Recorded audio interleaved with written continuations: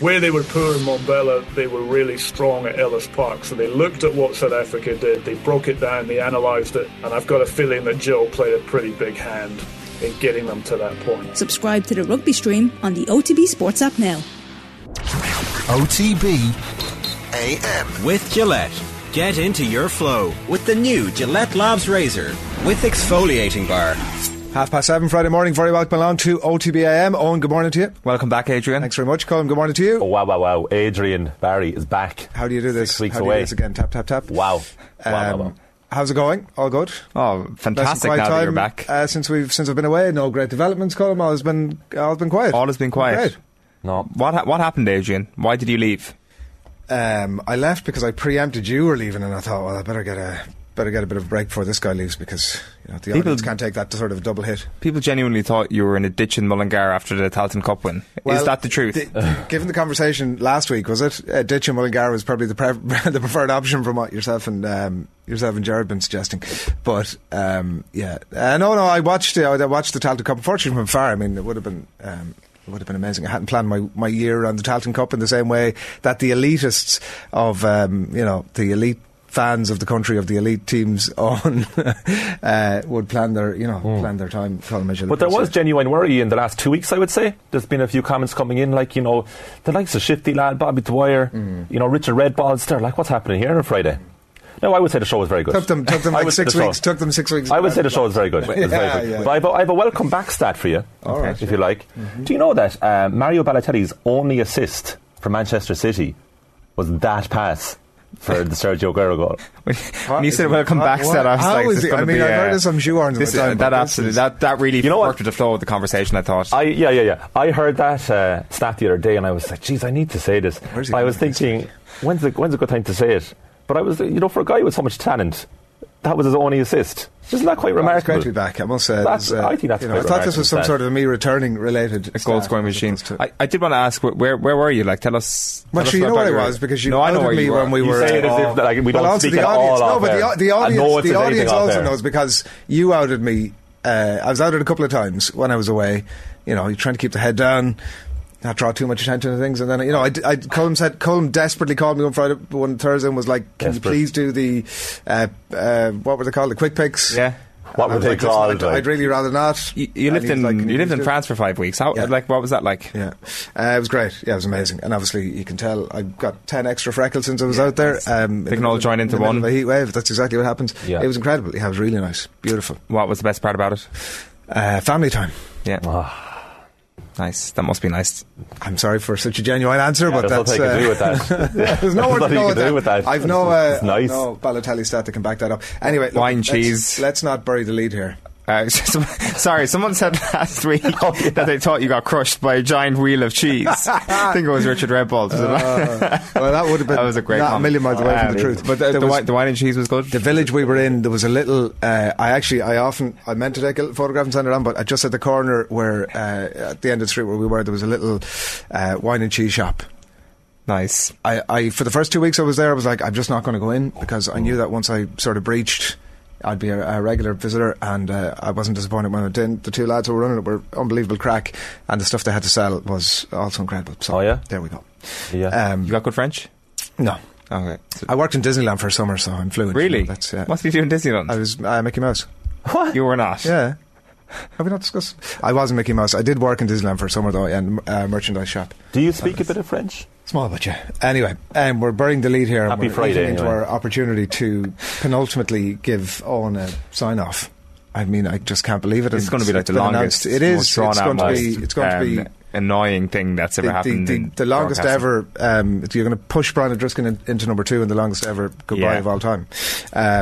But we're all devastated, and I'll be here next Friday. The reaction you're not going to put me off. Adrian came into the office this morning. The last one on. Last one was like he wants to see him out. Yeah. Next week's the last one, folks. Next Friday, tune in. That's the farewell. Looking for tears that day, hopefully.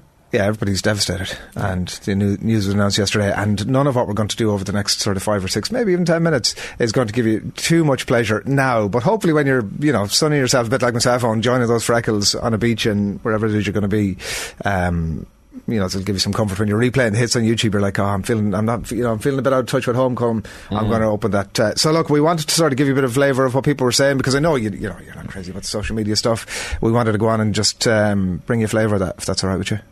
That's fine. You can do what you want, but this is not. This is do what you want. This is going to be the most uncomfortable thing that happens to me today. Broken it into a couple of different segments. One of them was like the reaction. To be fair, Colm, now, and your digital editor here, has been off the charts, hasn't it? Unbelievable. It really has. We're having our post-show meeting yesterday, discussing what we're going to treat from the show and all that, and then Cameron, our digital team, says, we should probably clip that own tribute, shouldn't we?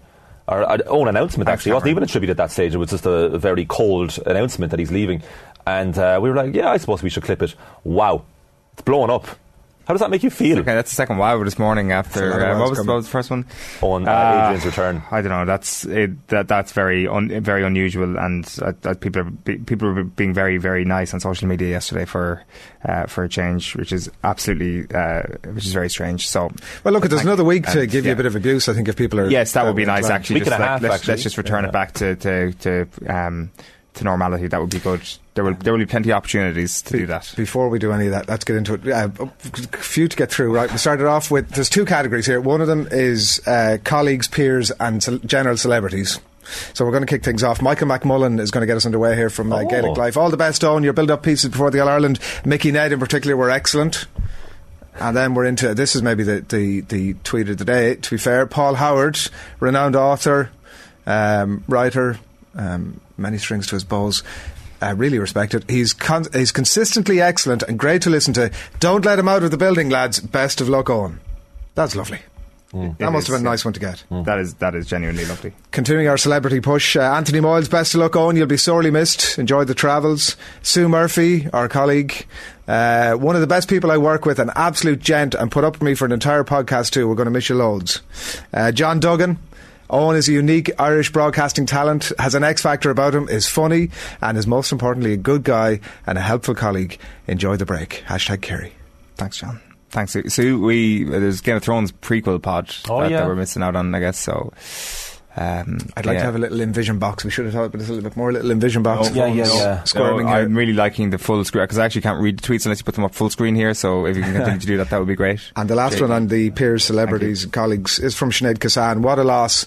Best of luck, Owen, another respected member of the media. And I also had, I'm sure your home phone was hopping yesterday. I had a text from another respected, long-standing and respected member of the sports media industry in Ireland, Hazel Nolan, devastated, in all caps and bold, devastated at Owen leaving. He's the best part of the OTB universe, like Tony Stark. The best? Again, the best is very strong. Thank you. That's like very Tony nice Stark. To say again, but that's very nice. We all know that it's Adrian Who's Your Daddy Barry. But I have to say, we were testing Niamh Briggs' line yesterday before she came on. And doing the usual, and then Niamh was listening in just before she came on, and she texted me saying, Owen leaving ? And then before I responded, she wrote Devo. Yeah, and I think that sums it all up, doesn't it? Absolutely. Why can't we just reminisce in some of the really shit times, or some of the hold the line, caller. Hold yeah. Don't worry about that. So the audience has spoken as well. That's we've ticked the first box. The audience has spoken as well. So we'll kick that off here with Herman McGoring. You'll be missed, Owen. Excellent presenter. Hugh Farrell. Best of luck in whatever's next. Mull. Herman Goring is WTF. I think he sums up most of our reaction there. Ross Horgan says, genuinely saddened to hear that Owen Sheehan is leaving the team. Hopefully he'll be back at some stage in the future, but Aisling is very good too. And as the saying goes, eaten bread is soon forgotten. Yes. This is the sort of stuff I'm here for. Ross Horgan, I'm here for. Thank you. That is, he was, it all started off so well. Can't believe. Enjoy the travels he ends up with after that. Eaten bread is soon forgotten. And then an interesting one from TikTok, Ravanelli. It's Johnny Giles that I feel sorry for. He says, be a devil getting used to someone other than Owen. And then Dembros weighs in with, he talks with Nathan, not Owen. Ravanelli's sticking to his guns here. Why is he always pausing and saying, Owen, constantly so? No, he's always saying Nathan at the start and end of every sentence. I listen in every Thursday. That was my personal favourite. He's absolutely been listening back to maybe a few podcasts from over 10 years ago, but that's very funny. Actually, sorry, go ahead. No, go ahead, caller, Paul Callan, Satellite Taxis, got involved too in your tribute. Satellite Taxis FC. Yeah. Paul Callan, man behind it. He got onto me and said, oh no, Owen's leaving. And then he was looking at the Instagram response, because we posted the video on Instagram, and he circled one of his favourite comments from Mark F. Geary, who will replace Owen as the person that doesn't get any cultural reference before 1990. There are takers. It's a good question. I mean, there is obviously an age limit to it. What was it? I saw one tweet yesterday being like, people come, people go, good luck. The tree shut up now for a few minutes. That was my favourite. It was a very, very good sentiment, and I think that person is absolutely spot on, and that is it. There is lots of things, lots of sports to talk about this morning. There is, and we get there. Conor McDermott, though, in the meantime, we'll never forget his report from under the stand in McHale Park as he waited late into the night for the updates. All he wanted was a Kit Kat or a Mars bar, but none to be had. Best of luck in your next endeavour. Thank you for all the times you made us laugh. We all remember that. That was, you were trying to get into the shop. I wasn't driving then, so I drive now. That probably wouldn't be possible. I had to wait till the train the next morning, so that was kind of. That was the time you brought the half and half. What's it called? No, it was just just a Twix Extra. No, the pint and the bag of chips. What's it called? Oh, the medium and chips. Mick Burns, a Castlebar legend. He was down there with one of our colleagues last week, actually, Annette Freeman, who was tweeting about it. Yeah, good man, Mick. Barry PM says he was just waiting for his beloved Kingdom to bring Sam home, and then he wants to Michael Jordan off into the sunset. I look forward to the 6-part Netflix documentary. All the best, Owen. HG back. Here. Says Barry PM. Griff, sorry to hear Owen's leaving the crew. To have a Kerry and Arsenal voice of reason was always good. Who's going to Yarra for us now? All the best, Owen. Safe travels and enjoy. Joseph Shosher says all the best to Owen Sheehan. A big loss to Off the Ball. Hope he enjoys his time travelling. Life is for living. I don't know, does he mean your time? No, he means time travelling, yeah. Travelling or time travelling? He knows the truth. Life is for living. Thumbs up, thumbs up. Neil White, in the most complimentary fashion, I always thought Owen was a fantastically reluctant broadcaster. Refreshing, stubborn, unique, and irreplaceable. That's a great one. Stubborn? That's actually a very, very nice tweet, Neil. Thank you. And a reluctant broadcaster. You must have a comment on that. I mean, every Friday I get reluctantly drawn into chatting about things that I don't want to chat about. Here we are. Every Friday. Not for the last 6 weeks, but like there was a theme on this show on Fridays where Adrian would ask me what are my plans for the weekend. Then he would prize me Jeremy Paxman style, as if I had like hidden keys to terrorism or something like that. That was always interesting. It was just we're trying to live vicariously via you, Owen, which I'll be doing now. But I was doing that for your social media feeds. Are you going to be updating your social media when you're away? Are you going to be like? But I mean, are you going to be like, oh, here I am on a beach and here I am reading a book and doing something more? No, I'm probably not one of those types of people, to be honest. So, as in, like, I'm not really much of a beach person, naturally. Are you not? Why do you say naturally? Well, like, I mean, do I look like much of a beach person? Well, I'm the same. You're a beach person. You're a beach dad? I love the beach, yeah. Are you a beach dad?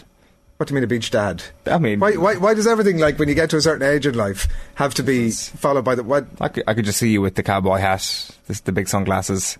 No cowboy hat.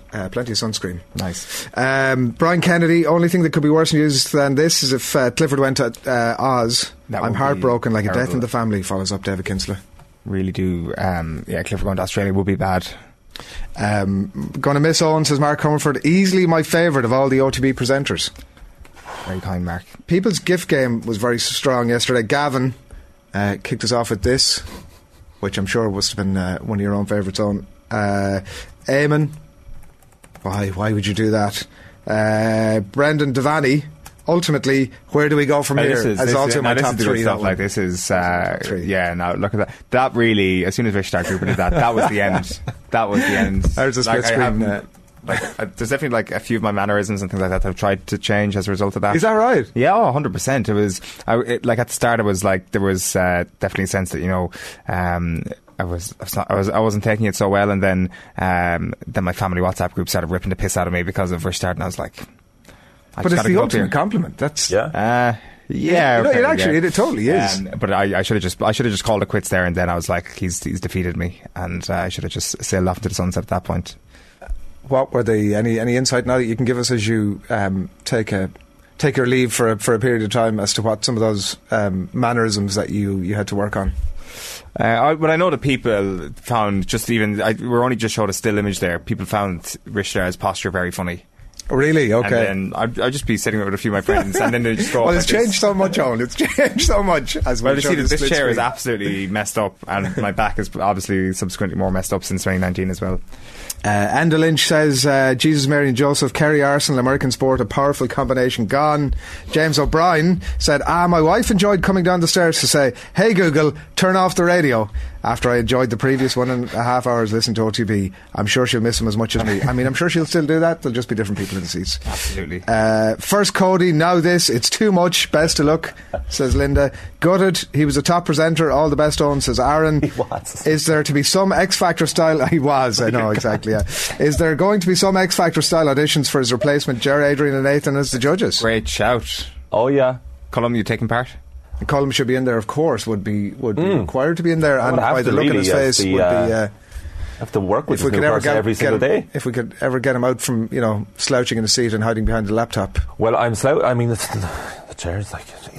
We're at 15 minutes into the show. Davy Mack says, you haven't heard this one before. Davy Mack says, people come, people go. Good luck. This is my favourite. Thanks for stealing it. Thanks for stealing it earlier on, but it's a good one. Paul Morrissey says, it's a power play. OTB going to have to double his wages and time down to a long-term deal.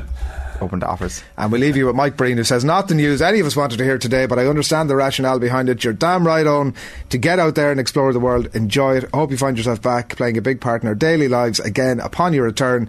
Ganairi and Boherlat. That seems like we've trawled every single comment that existed. Well, not every single comment, but it absolutely wasn't even fraction of them. The response has been justifiably and understandably spot on, very complimentary, and we're going to miss you. We've another week obviously to do this, so I don't want to get too emotional just yet, but yes we do, and people are going to be absolutely there was next Friday, but I appreciate it all the same. Thank you very much. This is also in itself, I'm not unaware, going to trigger another spate of social media mentions for you days for you across the day. We just don't have to clip it. We can just not clip it. Huh? Go ahead. I'm saying there's going to be a lot more comments off the back of this. I was saying that we're not even done with the comments, because the live comments are full of Owen tributes again. Well, the worry is that we're going to peak too soon. Could we do a daily slot for the next week? I think we can do a daily slot. Let's not do that. We don't have to do that long, but no, we don't have to do that long. We can kind of sprinkle it in. No, throughout the show. There is room. No, any like Mbappe style power that you once wielded around here. Oh, nice segue. Is now gone. Very nice segue. We should do the coming up, should we? Yeah, let's do it. Alright, we're not going to talk about. We'll come back to all. We'll do the coming up and then we'll come back. Okay. Here's what's coming up in the show, I've been told to say. Julian Lorenz, football writer, is standing by and will be joining us very shortly to talk about Mbappe's power play at PSG, and we'll no doubt touch on some Premier League related stuff as well. Michael Burton, who regular viewers of the show will be familiar with, was on with us a couple of months back, started the summer talking about his 32 half Ironman across 32 counties, and that is almost upon us now. So Michael is back to talk about his update us on all of that, tell us how his training's going and how prepared he is. Andrew Coscoran is confirmed and ready to go, hopefully in a little bit. He ran and finished 9th in the European Athletics Championships in Munich yesterday. Top 10 finish for him, pretty good stuff, so we'll get his thoughts hopefully a bit later on. Owen's been talking to NFL kicker Pat Murray, who's talking about his career and also looking ahead to the college football game obviously in the not too distant future. We'll have a live crappy quiz for you and a new host. I mean, I don't know if everybody's quite prepared for this, but it might actually help wean our audience off Owen. Exactly. Very true. Exactly. That's a really good point. That's the ambition. Is that why we're doing it? Adrian Huzidali Barry is no longer taking part in the quiz. He is the grand master of the quiz this week. I feel way more nervous about hosting it than I ever do about my pitiful attempts at being a participant. You have hosted it. I have previously, yeah. Arthur, Mick and Shane. Very good. So that'll be coming your way. Arthur will be in studio. Be a nice little touch of a Friday morning.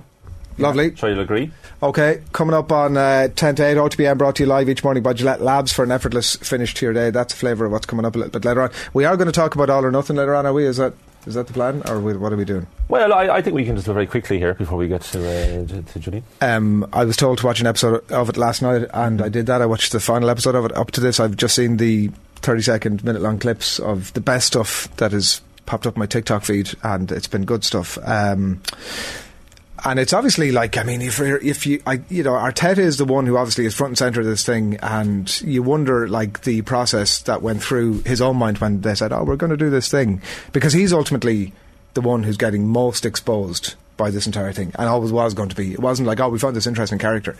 And watching the episode last night and from the previous ones I've seen, I do really like Mikel Arteta, and it certainly seems like he's got a lot of the right ideas. But watching a lot of the detail of the stuff that he was doing last night in the team room and around matches, it was really hard to believe him.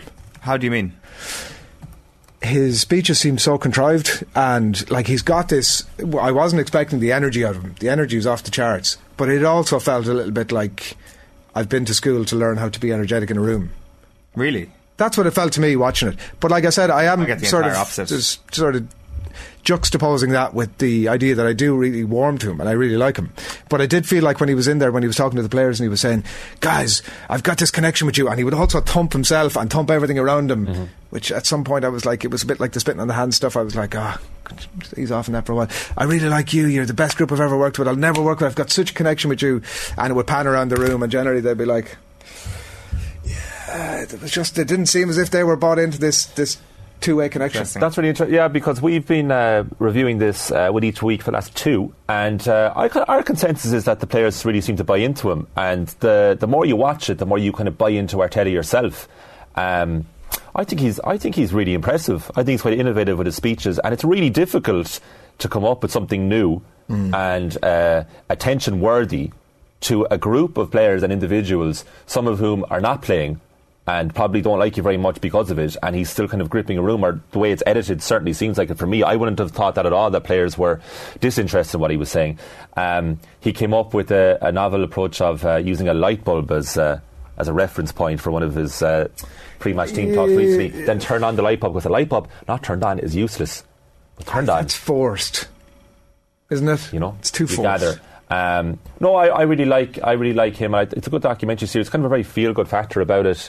But I'm just waiting for the Manchester United one. You know, that's really what I'm waiting for here. That's what I can't wait for. I don't know. Like the first episode, I thought there was like definitely a few cringe moments.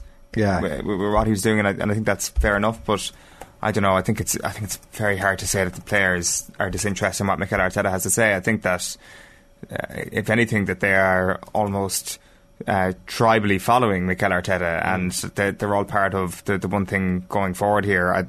It's very hard to get a sense from the documentary that there are players who are disinterested. Maybe, like, I haven't seen that at the newest episodes, so maybe it completely shifts in the most recent episodes, but certainly the 5-6 episodes that I've seen, it's like these guys are all very much signed up to the cult of Mikel Arteta. When he comes into the room and he's talking about the light bulb amongst like a group of, like, you know, a lot of sort of early 20-year-olds, and like it's all very contrived, but of course I can understand why in the room they'd be like, and I'm not saying, by the way, that they haven't bought into the Mikel Arteta project or that they don't like him or any of that stuff, but it's just the speech seemed a bit, I don't know, I definitely felt there was a bit of a disparity between where he was and where they were. Well, the first episode I watched, I thought the same as you, so then the more episodes I've watched, the more I'm understanding his approach.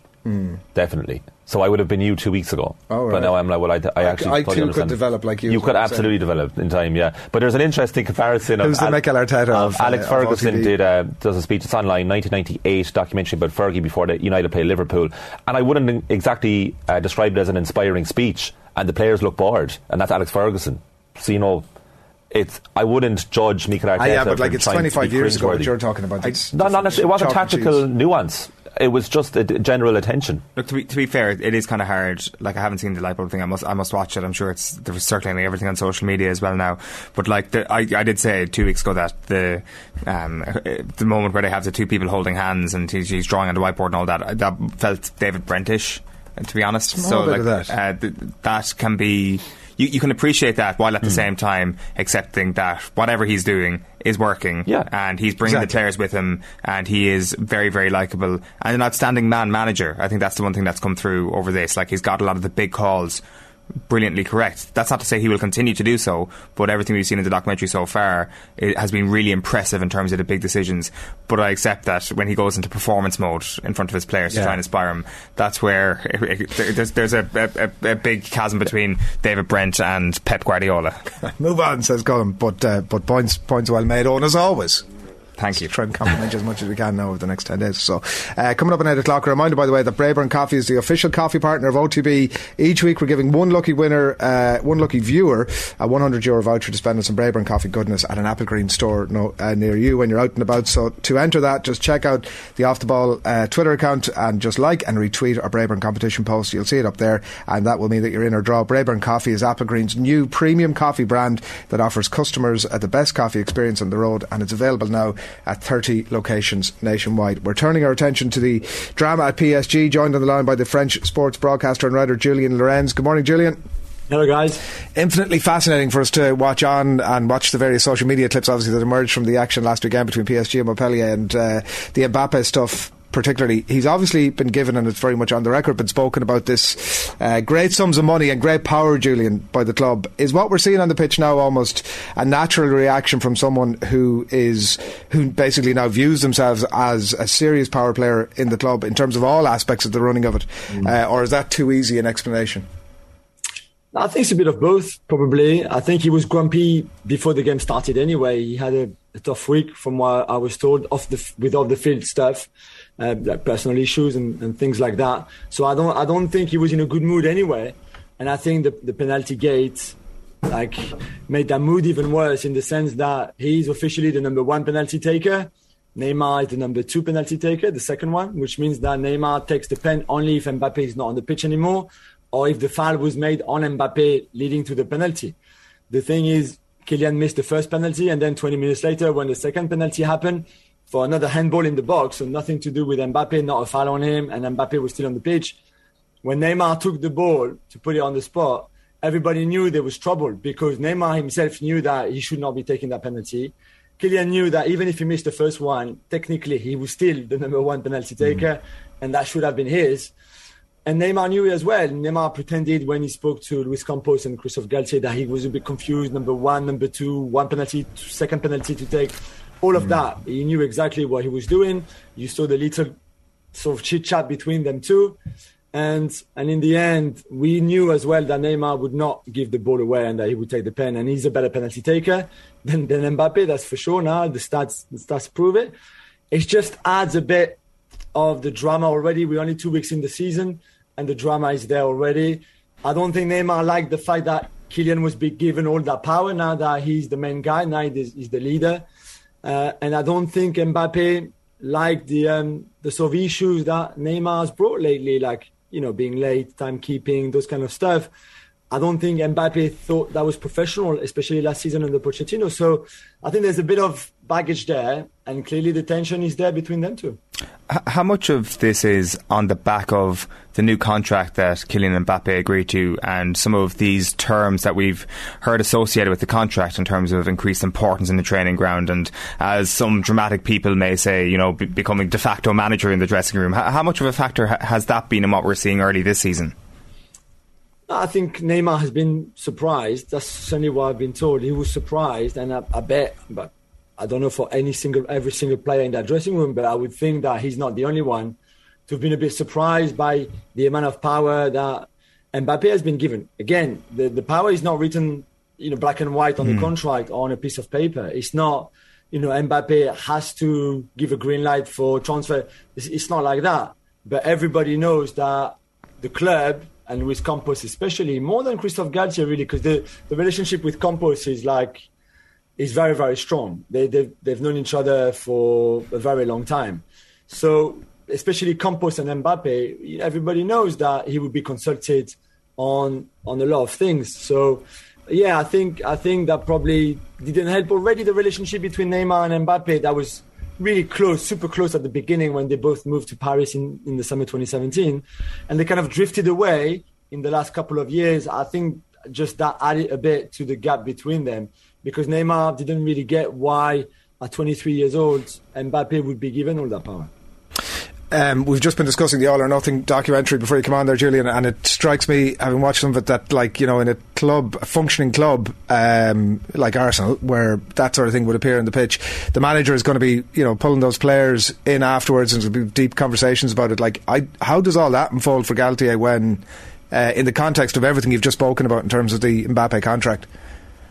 I mean, Galtier is tough. You know, Mbappe signed the contract before Galtier arrived. Right? I think Luis Campos had a pretty strong idea that he would bring him in, but the Mbappe, the whole Mbappe story and the finale of it, and that incredible twist that he was not going to Real Madrid but staying in Paris, was done way before Christophe Galtier was appointed. But Galtier is tough. Galtier is a hustler.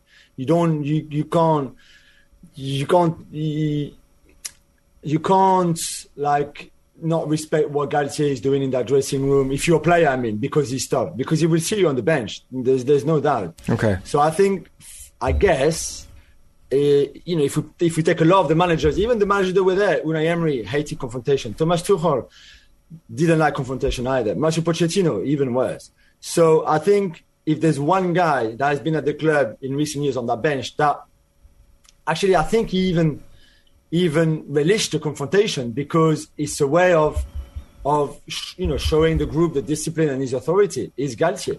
So Galtier is tough. What was interesting is on the Saturday, straight after the game against Montpellier in the dressing room, it was Sergio Ramos first, who brought Neymar and Mbappe together in the dressing room and said, okay, I didn't like what I saw, no one liked it, this is not acceptable. Then the next day, both Galtier and Campos also took them both in their offices to say, listen, you know, what was that about? So I think before, and certainly we saw that in penalty get one between Neymar and Cavani, that neither Unai Emery or Leonardo wanted anything to do with it, or Antero Henrique, sorry. And the difference is that this time, Luis Campos especially took them and yeah, they didn't say anything. You know, Campos was really strong on them, like he should have been. Was that before or after Neymar started liking the posts that were being critical of Mbappe?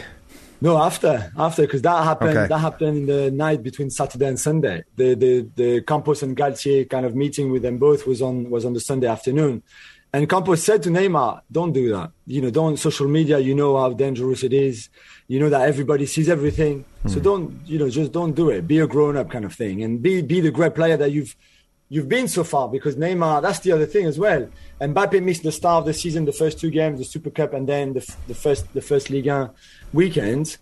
He came back against Montpellier having not played a single competitive game for 3 weeks, for example, since his last friendly. Neymar, on the other hand, in that time, was outstanding for PSG. The best player by far, better than Messi, who's really good, but still Neymar was above him. So there was also that, I think, to take in consideration in the whole story. And then you have obviously the power play of Neymar's alliance with Messi and probably Ramos, and then you have Mbappe on the other side. Does the conversation that you're talking about with Campos and Galtier, has that just drawn a line under it? Do you expect, Julian, from here, or does that are the battle lines actually now properly drawn and we haven't seen the last of this? That's what both Neymar and Mbappe say. That's what the club says as well. I think the egos are too big anyway. Not just between them two, but I think in general in the dressing room. And I think there will be more stories. I'll be back on the show and we will talk about more drama, which I think is fine. I think it happens in a lot of clubs. But they all know that to win and to win big, to win the Champions League and everything, they all have to pull in the same direction. Even if they're not all great friends and they're not all brothers and this and that. You've got the leadership in that dressing room. I think we start with someone like Sergio Ramos, who is not closer to Neymar and Messi than he is to Mbappe, for example. I think he's very intelligent in the way he kind of runs the dressing room a little bit. But then, yeah, of course, you've got little groups there and there. Hakimi and Mbappe, for example, there's a big bromance there, like Messi and Neymar, of course, and others. But yeah, I think it's something that Galtier and Campos and Sergio Ramos and Marquinhos, who's the captain, but maybe not the most vocal of captains, but certainly still the club's captain, have to keep an eye on, because especially Messi is more chilled. Messi doesn't really care so much about egos and stuff like that. All he wants to do is play football and play well. But between Neymar and Mbappe, maybe a bit of Icardi there's a few where the drama can come from. So I think they need to keep an eye on it. Yeah, Ramos could be the hero in all of this. One thing that struck me, Julian, on the one of the clips that was going around from the Montpellier game was, the throwing of the arms up in the air. Yeah. You didn't pass me the ball, and now I'm out of this move. But actually, like PSG, were pressing up the pitch and we're moving into a really good position. And if he'd have continued his run, he could be properly in the mix. Is there any sense that this stuff is going to impact on his game? I mean, like, I know a lot of it obviously comes down to an unanswerable about whether the line, that is the end of it, and like ultimately they'll continue to dislike each other but just carry on with understanding that there's a job at hand. But it did strike me that he'd sort of down tools and had given up the opportunity to contribute to a possible goal scoring chance. What's your sense of how much this can impact on his game? It'd be interesting to see if he does it again, for example. And I saw it straight away. I didn't even need the clips that then went on social media and went quite viral. I know him so well that sometimes he can be like that. Sometimes I think there's that in him. It was just before the break. Like we said, he hadn't played for a while. He missed that penalty. By then he hadn't scored his goal. His goal came in the second half. And I think there was a maybe a feeling of I've had enough of this first half. This is not good. And when Vitinha, I think the ball from Vitinha to Messi it's not a bad ball. You can easily play that ball. I think the ball to Mbappe is the right ball to play there, and I think that's only what annoyed Mbappe, because I think Vitinha is so good that he can easily play that ball, and then Mbappe is through, and then he's 1-on-1 and etc. But the ball to Messi is not a bad ball either. It's not like if he tried double step over nutmeg and then lost the ball, and then you could have said, "Oh, come on, man." So in a way, and I see what Kylian, I could see what Kylian did, and I can imagine how he felt on that moment. But again, things like that happen 100, maybe not 100 times, 50 times in a game. So it's about decision making. Sometimes Kylian himself makes the right call, sometimes doesn't. And if people go mad every single time he makes the wrong choice or the wrong pass or the wrong movement, then it's endless. So I think he will know that he messed up on that one. He's the first one. I think he's quite critical to himself in a certain way. So I'm hoping that him or his dad would have said, "Come on, this is not acceptable either." There are some similarities with the malcontent, I suppose, that's maybe going on at Manchester United at the minute, obviously, with their very high-profile, well-paid player who it seems they're trying to get rid of with Ronaldo, and not having much success at the minute, and not a huge amount of clubs that can necessarily come and take him. Any developments on that, Julian, as you understand it, or with a couple of weeks to go, the likelihood of it happening in your view? Well, I think you can always have a final day of the transfer window, August 31st, kind of denouement, and then the ending, and he finds somewhere a bit like he did last summer from Juventus to United. The problem is the list of teams in the Champions League, and we still have some that haven't qualified yet. So maybe if you're a Rangers fan or a PSV Eindhoven fan, fingers crossed, if you qualify, he might come and offer himself to you, because that's pretty much what he's done with every single club in the Champions League this season. So I find it incredible that a player of his caliber, one of the greatest of all times, is like offering himself, via his agent, but still, to pretty much every man and his dog. And I find that sad because of who he is, and I think he should be enjoying the last few seasons of his incredible career and enjoy that legacy and all of that, not being like scrapping to find a club because he wants to play in the Champions League, because he wants to score a few more goals just in case Messi tries to catch up, or someone in the future like a Haaland or an Mbappe overtake him as a record holder, goal scorer in the Champions League. I find that incredible. So the latest one was Dortmund. There is no way he's going to go to Dortmund. Why would Dortmund sign him anyway? Like, he doesn't fit their philosophy, the club that they are. It's just the way, everything is. So maybe Atletico Madrid and Diego Simeone, but again, on that one, I would find it really sad that even Cristiano himself is ready to play for the arch rivals of Real Madrid, where he's one of the legends there and one of the greatest players of their history. And now he's ready to go to the arch enemies just to score 2 or 3 more goals in the Champions League for his own tally. Again, I find that really sad.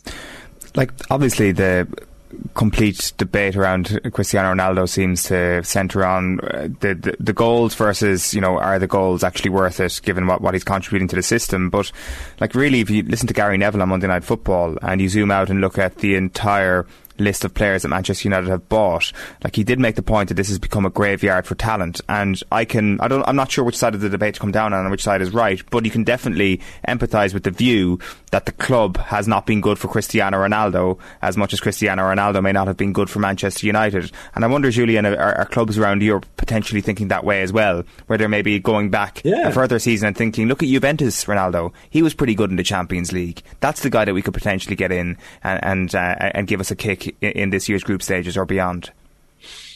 I mean, the good Cristiano at Juventus was still a while. It's not that long ago, but they were playing in a certain system.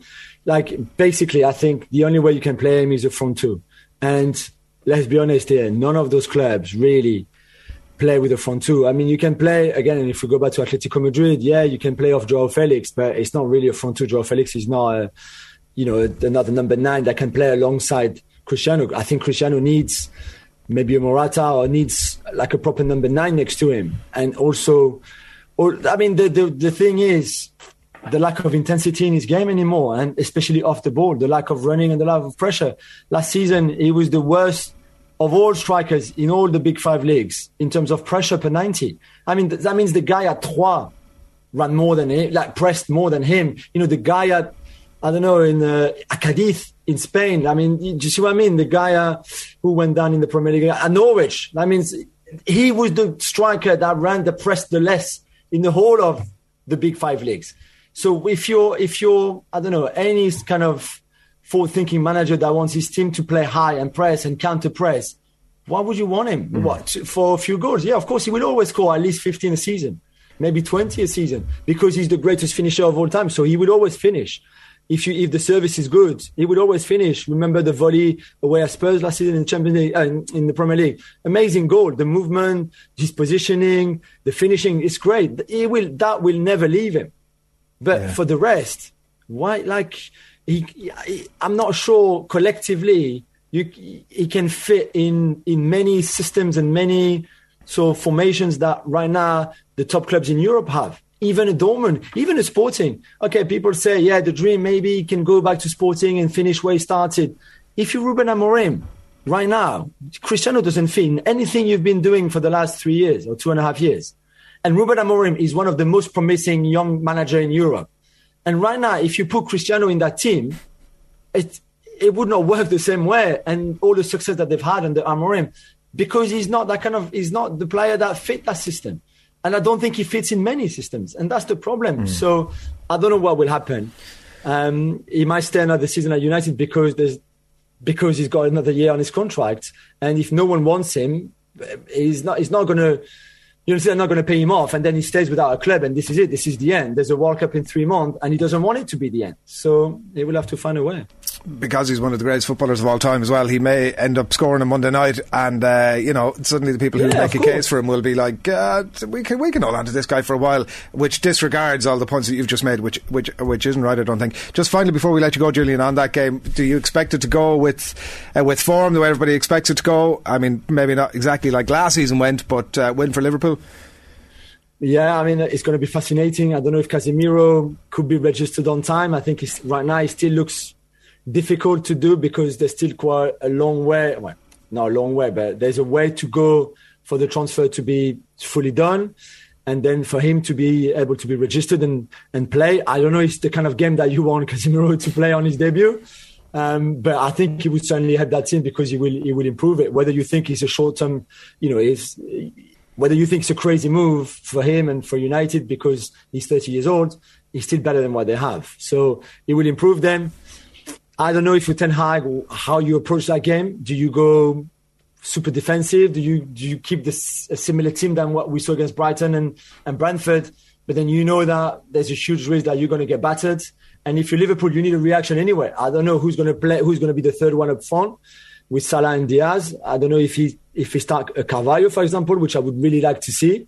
But maybe this is again too much of a big game for Carvalho to have his first debut in the Premier League for Liverpool. So I don't know how you address that if you're club. And for that, the Darwin red card is a huge blow. But I think it's going to be fascinating. I think this one will be open. I don't think United under Ten Hag can just sit back and defend. And if they want to do that, I don't think they're good enough defensively anyway. I expect Maguire to be dropped and Varane to start with Lisandro Martinez. And then we see for the rest. But I think it's going to be a fascinating encounter. And right now, it's hard to not see Liverpool winning it. Yeah. No matter what selection they go with up front or anywhere else almost at the minute. Yeah. Julian, really interesting stuff. Pleasure as always. Thanks a million. Thank you, guys. Julian Lorenz, football writer, BT, ESPN and beyond as well. Always really interesting stuff and good insight into what's going on, particularly on the French scene. OTB AM at 8:15 on this Friday morning, brought to you live each morning by Gillette Labs for an effortless finish to your day. And as you know, for the first time in 3 years, OTB returned to Vicar Street this week for our bumper Cadbury FC Roadshow. It was a genuinely fantastic night alongside Ian Wright, Emma Byrne, Karen Carney and Michael Owen, and Katie McCabe even dropped in for good measure on video on the night, and all money raised from tickets on the night as well will go towards grassroots women's football in Ireland. And you can hear much more detail on that if you tune into the Koi Gig pod over the coming weeks, so stay tuned for that over the next while. The crowd also made the night, to be fair, it has to be said, and here's a snippet from the evening. It's Michael Owen talking about Gemma Owen and her recent stint on Love Island.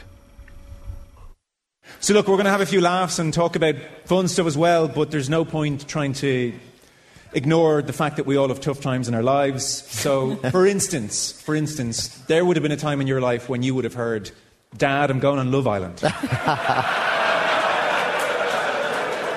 thought that was coming. We're sorry to do this to you, Michael. I didn't know what you were talking about at the start, and as soon as I thought, this is coming, yeah.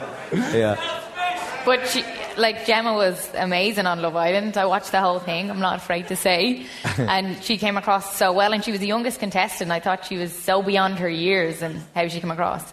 Yeah, thanks. It wasn't the best of conversations when she first asked me, I must admit. But on a serious note, I had no worries about her. She's pretty sensible and she's a good kid, and I had no worries. I didn't bring myself to watching some of the challenges and things like that. I don't like seeing my daughter kissing other people. But in general, I probably watched 30-40% of the show. Okay. And on the days that I didn't watch, I was on the phone to the wife at 10:05 saying, how did she do? And no, it's been great feedback, and she's done well, and she was 50-50 whether to go on in the first place, right. But I think it's been good for her, and she's had a good time. I suppose the scary thing from your point of view is not so much how she'll do, it's how will this be edited, how will it be received, and you would have a deep understanding of fame at a young age, and it's not an easy thing. No, it's not. I suppose that the one thing that I was concerned about, I had no worries about her. I was concerned about the stigma, maybe people saying, "Oh, your daughter going on that," and because I've not watched it personally in the past, but I've heard about it, and we all know.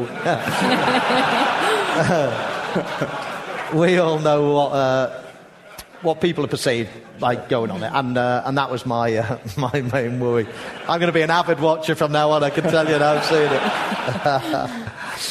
it. There is that fear, I suppose, fame at a young age, what way it'll go. For you at 17, you signed your first professional contract with Liverpool? Yeah, and actually in the days after, it's actually reminded me, because, don't get me wrong, I still semi in the public eye doing the TV and things like that, but it has reminded me a lot when you read there's virtually an article about her every day in some showbiz magazine or newspaper. And the inaccuracies of it all is unbelievable. It just reminded me of when I was 17, when I was 18, and it felt like there was an article about you every day, and it was like, that's so wrong, it's so inaccurate. It's amazing what people do, because if they can't get the news themselves, then of course they will make a lot of it up. So, but it has it's made me realise what it was like, but she's handling it fine, and she's but she's really a home girl. She loves being at home, and since she's been away, she's come back, and she's had to be in London for a few days doing different bits and bobs as part of the ITV contract. But she can't wait to get back home and start riding a horse again. Yeah. She said that the whole way through. And she's got dogs and horses and everything else that she's just missed like mad. So she can't wait to just get back to a bit of normality now. And I presume fun to see the blank faces when your name was mentioned. The new generation who were like, who? Well, this is the thing now. I'm walking down the street and people are going, "That's Gemma Owen's dad." I'm like, you are? OTB AM. 20 past 8, you're watching OTB AM, and delighted to have you along with us. We've so much to come to now. And 10 this morning, we are going to talk to NFL kicker Pat Murray in just a little bit. We've a live crappy quiz coming your way as well. And do keep your comments coming in, by the way, if you're wishing Owen good luck. He loves to see them coming in. So the more complimentary you can be, the more cringe he's going to be, and ultimately the better show then we're going to be able to make. So please do keep the comments coming in. Delighted to say that we're welcoming Michael Burton back to the studio. He was with us a couple of months ago. Michael, how are you getting on? Very good. Very good. Glad to be back. Coming in, yeah. People will be regular viewers will be familiar with your story and what you're up to. But just to recap it very briefly, you're doing 32 half Ironmans in 32 counties across 32 days. So it's 32 1.9k swims, 32 90k cycles, and 32 half marathons. Yes, that's it. Got it in a nutshell. That is quite the undertaking. So we're over 2 months down the track, I think, since we last spoke. And is it 10 days out thereabouts? Yeah, starting on the 31st of August. So how's all the prep going? It's going. Yeah, no, it's going well. Few little bits to like kind of close up just with regards to swim locations and tides and stuff like that.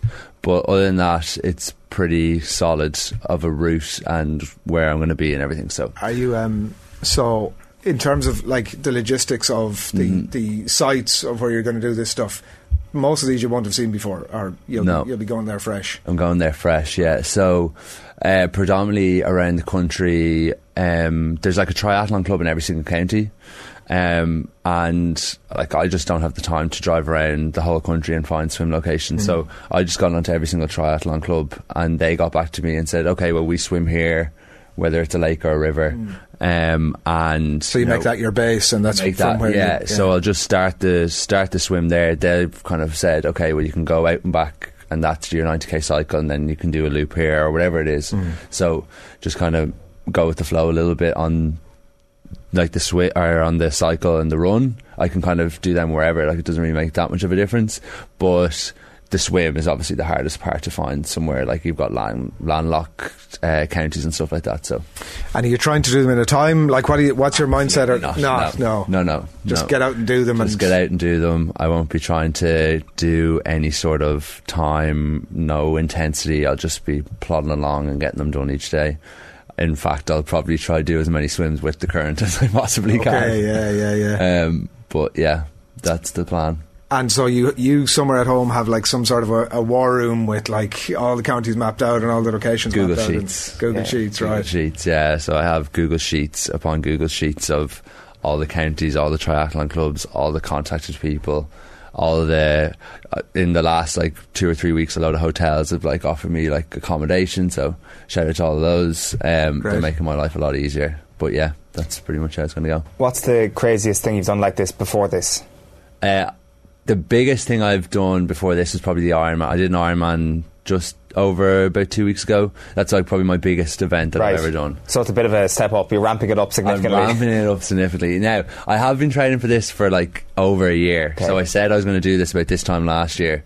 I was actually on a cycle with my coach, and I was like, yeah, I think I'm going to do this. And he was like, great. Yeah, well, that's good man. 100%. Yeah, go for it. So I've been training for it for over a year.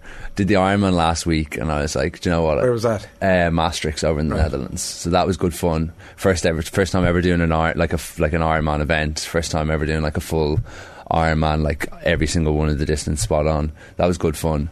But I felt good after it. Like the next, well, I had to go into the medics tent at the end, but after that, I actually felt quite good. So what was that? What was up? I mean, apart from the fact that you've done an Ironman. One of my friends, a good friend of mine, he did a marathon over in London, and I really wanted to beat his marathon time after doing a 180k cycle and a swim. So for the last 7k, I just went all out. So you were fatigued to put it mildly. And did you succeed? I did. Okay, yes. Nice. It's all worth it. By about 10 minutes, so I was very happy with it. What's your biggest concern in terms of injury doing this? So I have, in the last, like I say, since the 2 months that I've been here, I've had a bit of an ankle injury, which I had to kind of nurse back, and then just a back injury. But hopefully I'll have, I pretty much, I think I've got them sorted now. So it's just because I won't be doing any sort of like really like heavy intensity, like running for the course of it or anything, I'll just hopefully just be able to just plod my way through it. But. And like in the eventuality that there is something, have you like any sort of like, you know, what's in my mind is we had Damien Brown and Fergus Farrell on here not that long ago, who were the two lads who were running across the Atlantic. Yes. We were chatting about all sorts of eventualities, and if you listen to the podcast, which I highly recommend you do, Deep Roots, it's an incredible listen. And you see all the pitfalls and the stuff that like you know, they certainly had in mind. Fergus is no longer in the boat, for example. He had to bail after a couple of weeks or whatever. So just that eventuality planning for stuff that you haven't seen. Have you thought through much of that? Or I presume like it's all just going to kind of happen as it happens. I can't really think I don't really want to think too much about things that might happen. I'll just try plan and have everything together. Like, I don't know if you're following, there's a guy Conor O'Keefe. He's doing 32 weighted marathons around the country, so I got on to him. I'm sure I'll chat to him afterwards and see if there's any kind of pitfalls around that, but just trying to talk to as many people who have done anything similar. Like there's a lad up north that I'll probably chat to as well that did 10 Ironmans in 10 days, so just keep chatting to people and see what they recommend. But I recently got someone to drive me as well, so I don't have to do any of the driving at all. I was going to ask about support team. That's right. That's amazing. Jeez. Yeah, so I'll have someone driving me, so that will take a little bit of pressure off. Well, I'll have to do as little driving as possible. So you said whatever it was 12 months ago, you're cycling along and you tell your buddy that you're going to do this. Why are you doing this? I'm doing it to raise awareness for men's mental health and young people's mental health. Because it's like in the years running up to COVID, I struggled hugely with that. So I'm just trying to give something back, and just try raise awareness for young people. And pretty much the kind of one message that I'm having out there is just to, like, if you're struggling in any way, is to talk to somebody and to open up, whether that's a friend or whether that's going to therapy or whether that's talking to your family, but just talk to somebody. Because once I started talking to people, especially my friends, everything compoundedly got better for me, with regards to my mental health and what I was doing and getting back into exercise and stuff like that. And then I suppose for the Irish Cancer Society, the reason for doing that is because my granddad passed away of cancer when I was 8, and I suppose retrospectively, if I look back at like my behaviour between like 17 and like 23, 24, I don't think he would be very happy. So I'm trying to, I suppose, make him proud, do something for him as well. That's lovely. Have you found on the mental health side over the last couple of months, when you're like full bore at that, how have you found that dynamic? Has it helped? Has it been challenging? And I can't stress this enough, like, exercise is such a good distraction for mental health. Like, it's amazing. Like, when COVID hit, I didn't really do much therapy or anything. I just did exercise, and then it got to a point where, I was like, okay, I should probably go talk to someone and do some therapy, because this has been fantastic. I've lost a load of weight, but mentally I'm still, got some issues going on. I need to get them sorted. But since I left my job, my 9 to 5 in January, and just said I'm going at this full bore, as my mental health has probably got progressively better. I've been doing like things like CBT, cognitive behavioural therapy, and other things like that throughout the kind of run up. So as a whole, I'm feeling as fit as I've ever felt. And mentally as good as I've felt in a long time. So it's incredible. What's you mentioned the phrase full bore there, which I think anybody who's paying half attention this morning will get a sense that it's absolutely that, in terms of the pressure, the preparation for the event and the event itself. What's the plan like for when the 32 is done, like the next day? The people often talk about the Olympics and the cliff edge aspect of we're building up to this thing and now it's done, and what the hell do I do now? Yeah, I have other challenges that I have set myself. So I'll probably do the Dublin Marathon at the end of October. Okay. I want to do that for a time.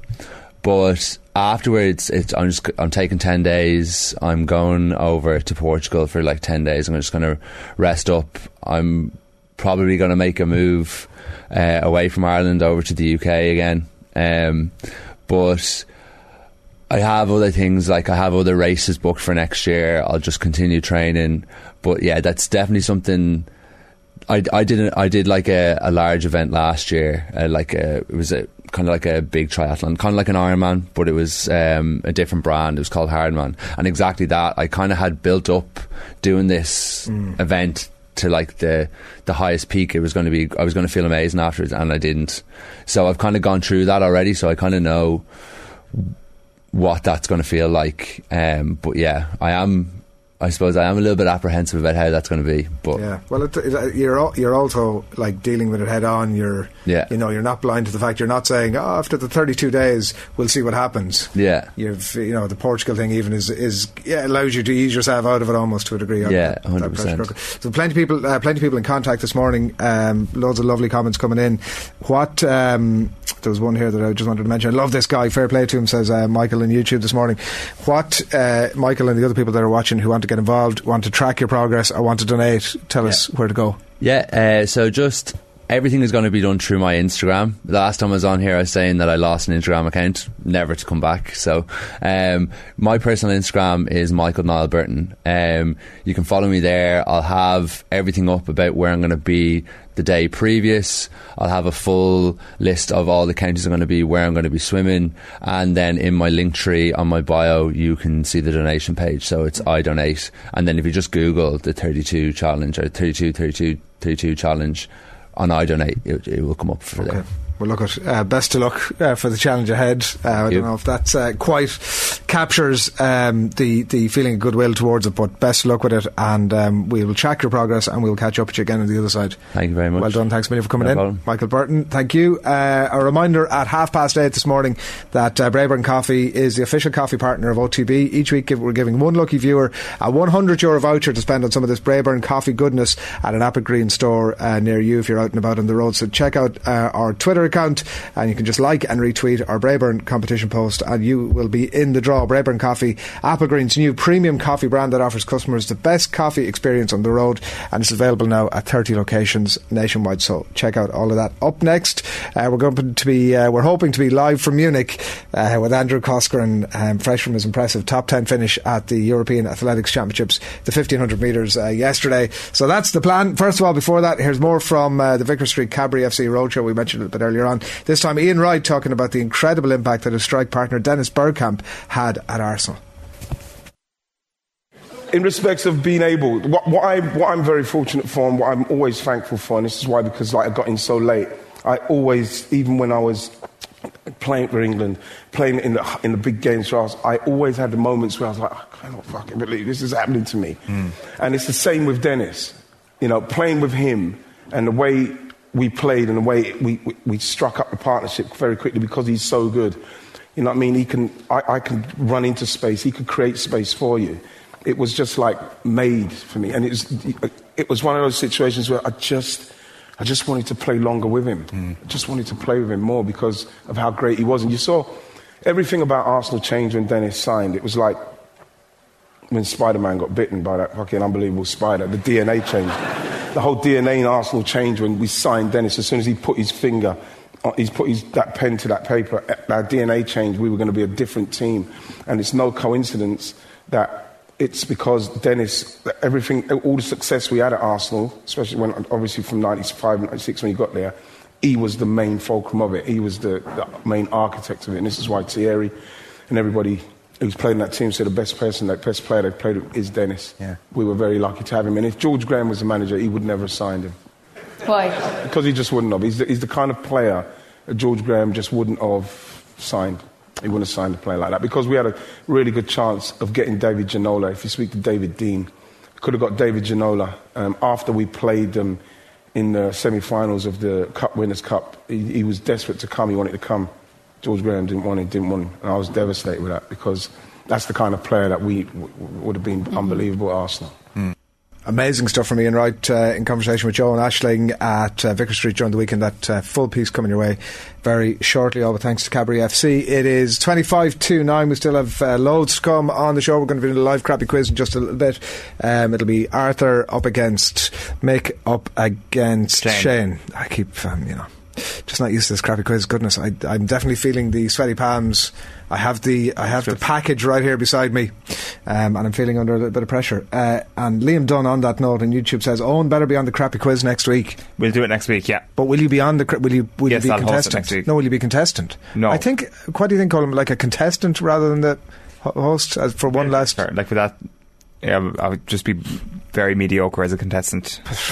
And as I would go from a mediocre will put you ahead of me straight away to a contestant. So yeah, which side of the mediocrity coin would you like? Well, let's ask the audience. I think let's let them decide. Yeah, because there is most of the comments that have come in. We didn't bring half the comments earlier on, but most of them were obviously in relation to the crappy quiz. Does that fill you with I've worked hard here over the last 4, 5, 6 years, and the one thing that people are sort of banging on about is. The crappy quiz just isn't going to be the same. Yeah, the crappy quiz isn't mine. It was here before I was here, and it'll be here after I was here. So the crappy quiz is safe, guys. Don't worry about that. JP Wright says, at the end of the day, lad, you're just a number. Safe travels and pack the sun cream. I 100% agree with that. That actually makes it a lot easier. Shay Geelong says, good man, Owen, enjoyed the travelling. Met him in Japan during the World Cup while the rest of us were flat out in the beers. He was keeping it professional. Fair play to him. Yeah. I'm flat out in the beers a couple of days there, but obviously different days to you. Bobby Dwyer says, completely agree with Adrian on the contrived nature of Arteta, the cringest manager in the league. Tottenham fan Bobby Dwyer. Is he? Right. He's our resident Spurs fan, Bobby Dwyer. I don't even know Bobby Dwyer's name. And also, it's totally unfair to say that because we don't have the same access to all the other managers who are doing equally cringe things in their own dressing rooms. Yeah, like the Tottenham one, obviously, with Jose. Was that as cringe? Probably was. Less, but certainly cringe. Yeah. He also follows up, and thank you for that context. All or Nothing, the best season finale since The Office Christmas special. Couldn't deal with the news yesterday about Owen. Best of luck. Who'll keep Gilroy in check now? Asks Alan O'Neill.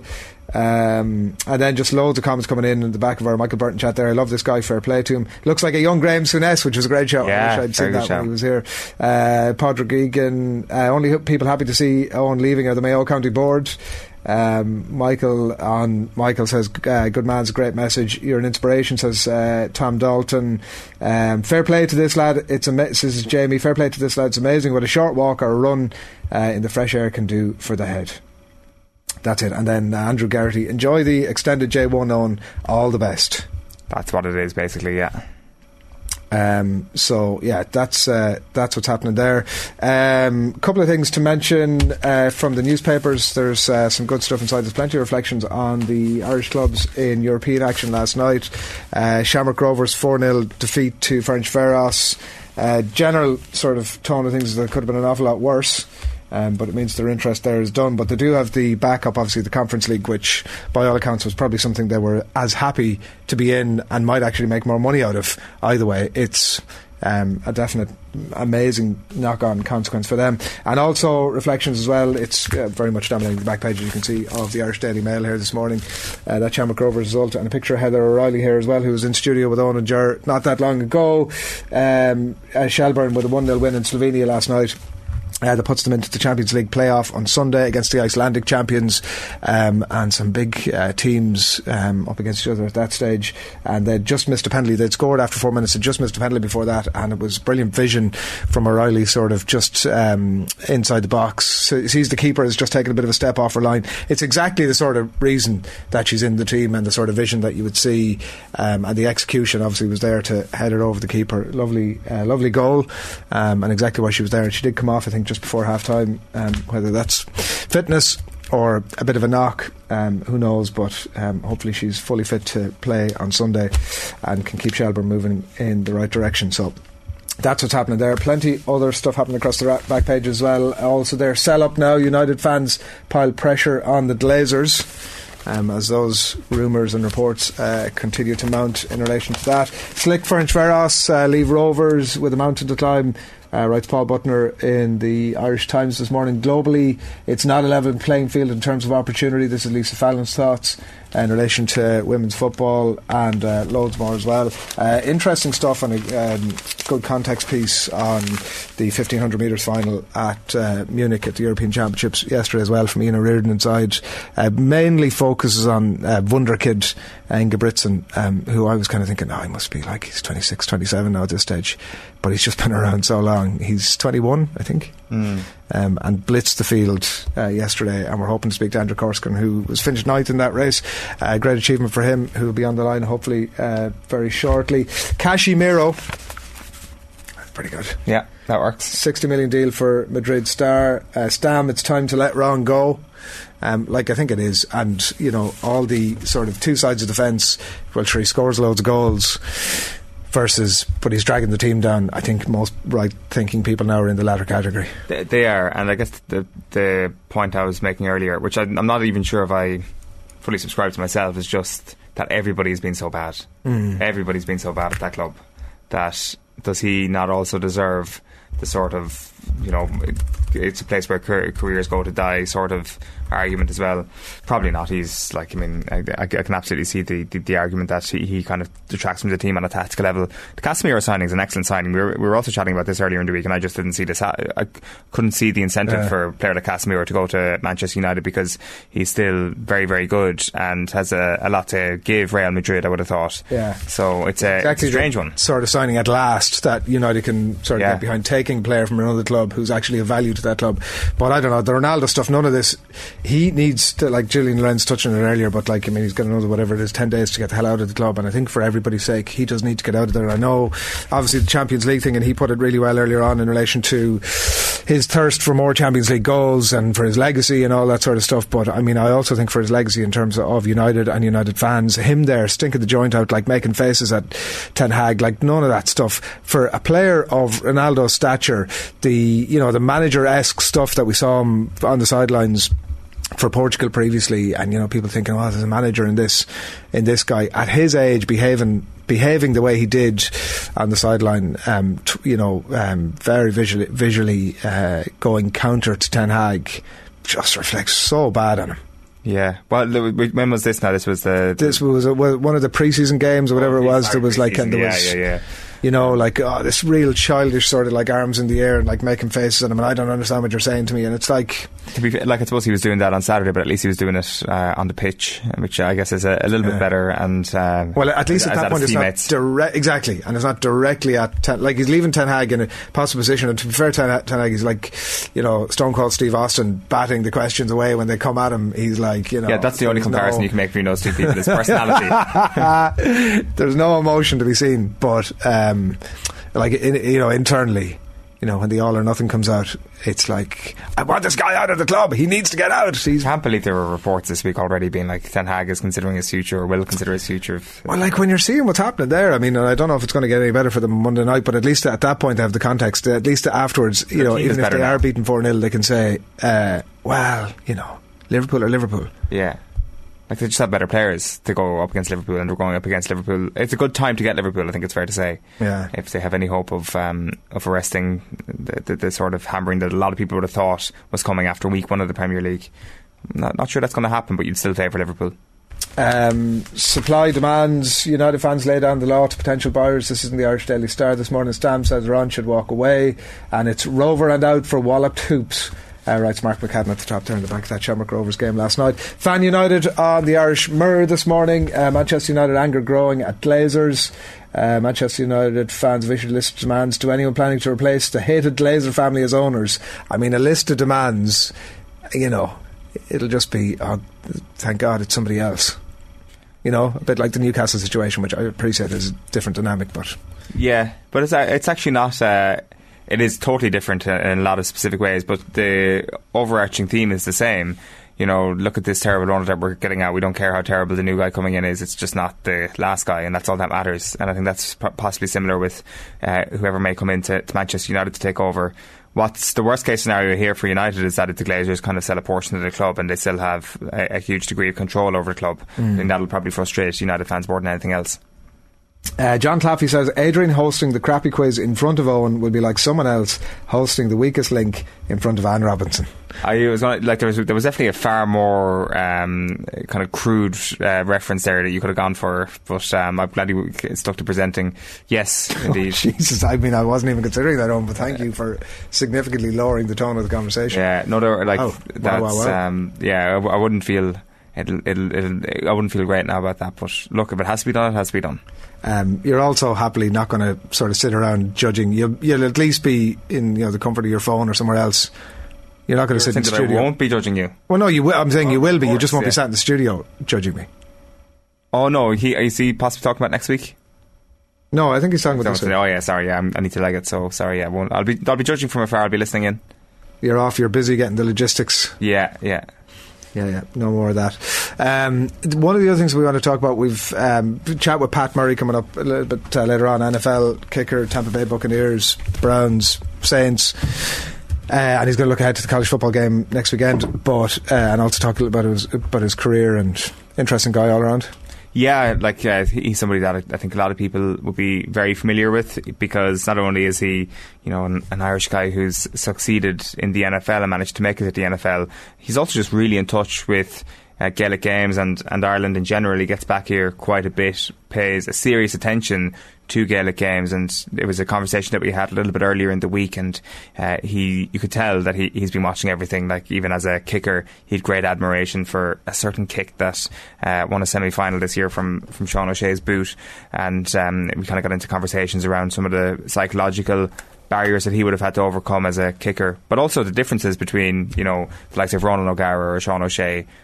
That's in one category, and then in the other category is the NFL kicker, because you can't go through the whole psychological routine that all those lads in rugby or Gaelic football would do. Like, as Sean O'Shea was saying, Maurice Fitz told him that, this is your time now, this is your time to make your mark in the game, take your time, take your breaths, go through your routine and pop the ball between the posts.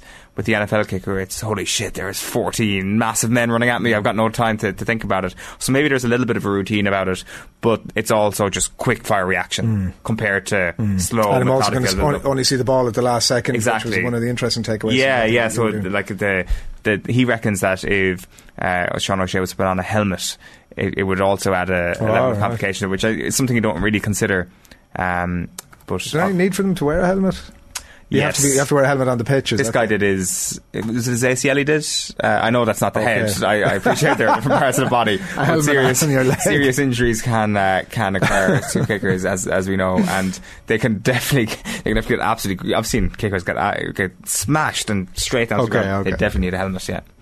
We've a poll, by the way, if you're interested in getting involved this morning. We've a poll up on the Off the Ball Twitter feed. Owen is breathing heavily here beside me, which is an indication that he knows exactly where I'm going. Good thing. With Owen's last show coming up next Friday, should the crappy quizmaster join as a contestant and put his knowledge to the test? We ask. Oh God, yeah, or no, he's the host. 80%.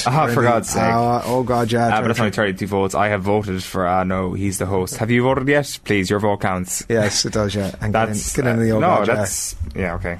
Whatever you want to do.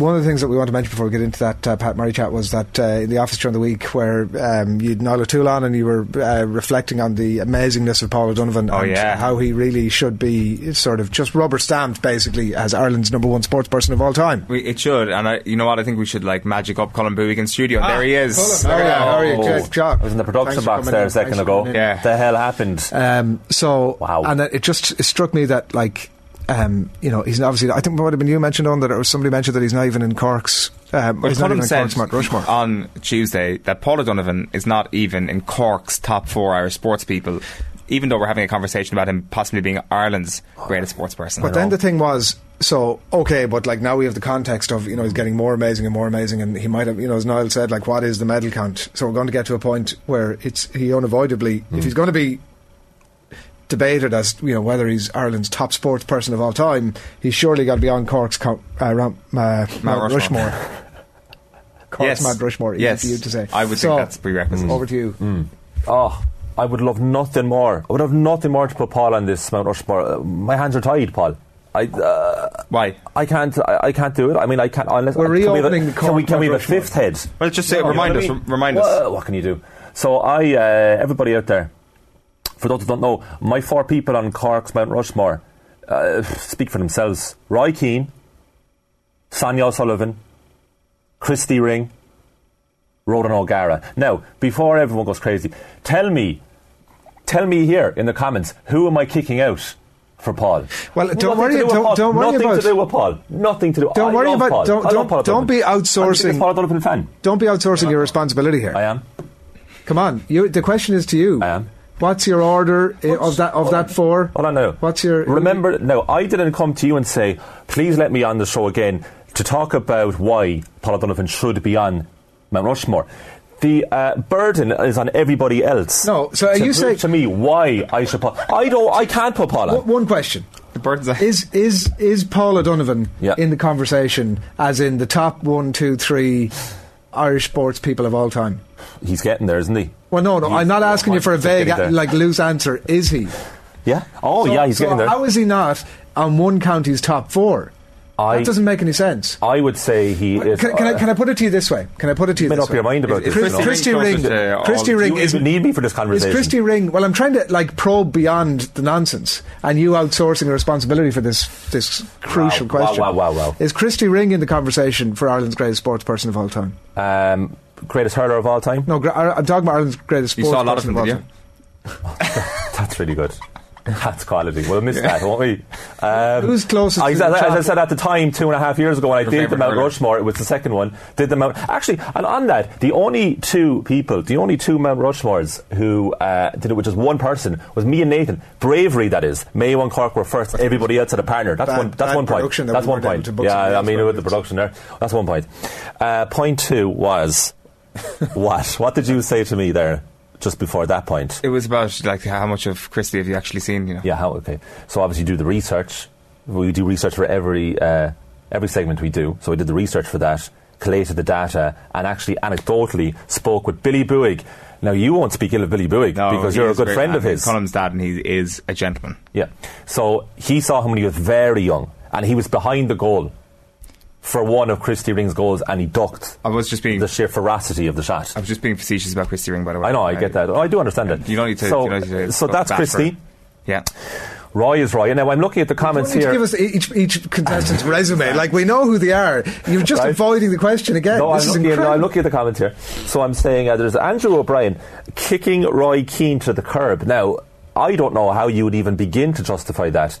Then Mark Dunning comes in with Raj for me. But Raj was probably the most stats-heavy justification. The fact that you're slipping out a screen there and slipping behind the desk and disappearing behind your laptop is very visually. Well, I'm kind of looking at Jojo at the same time as well. Of your point. So, no, look, Paul, I love Paul O'Donovan. Oh my God, I love him.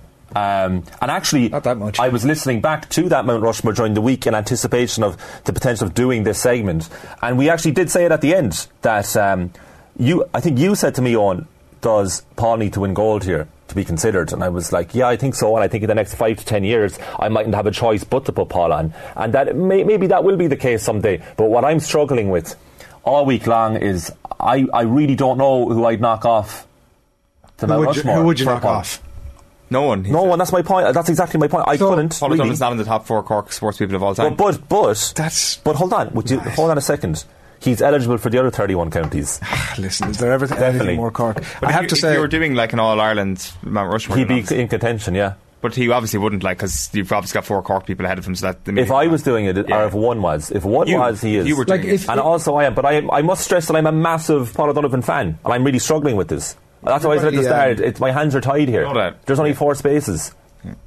We have a great bench, though, don't we? You're not even getting into a conversation about how he might be better than other people who are on the list. You're just not entertaining it. I have a great point here by TB in the YouTube comments.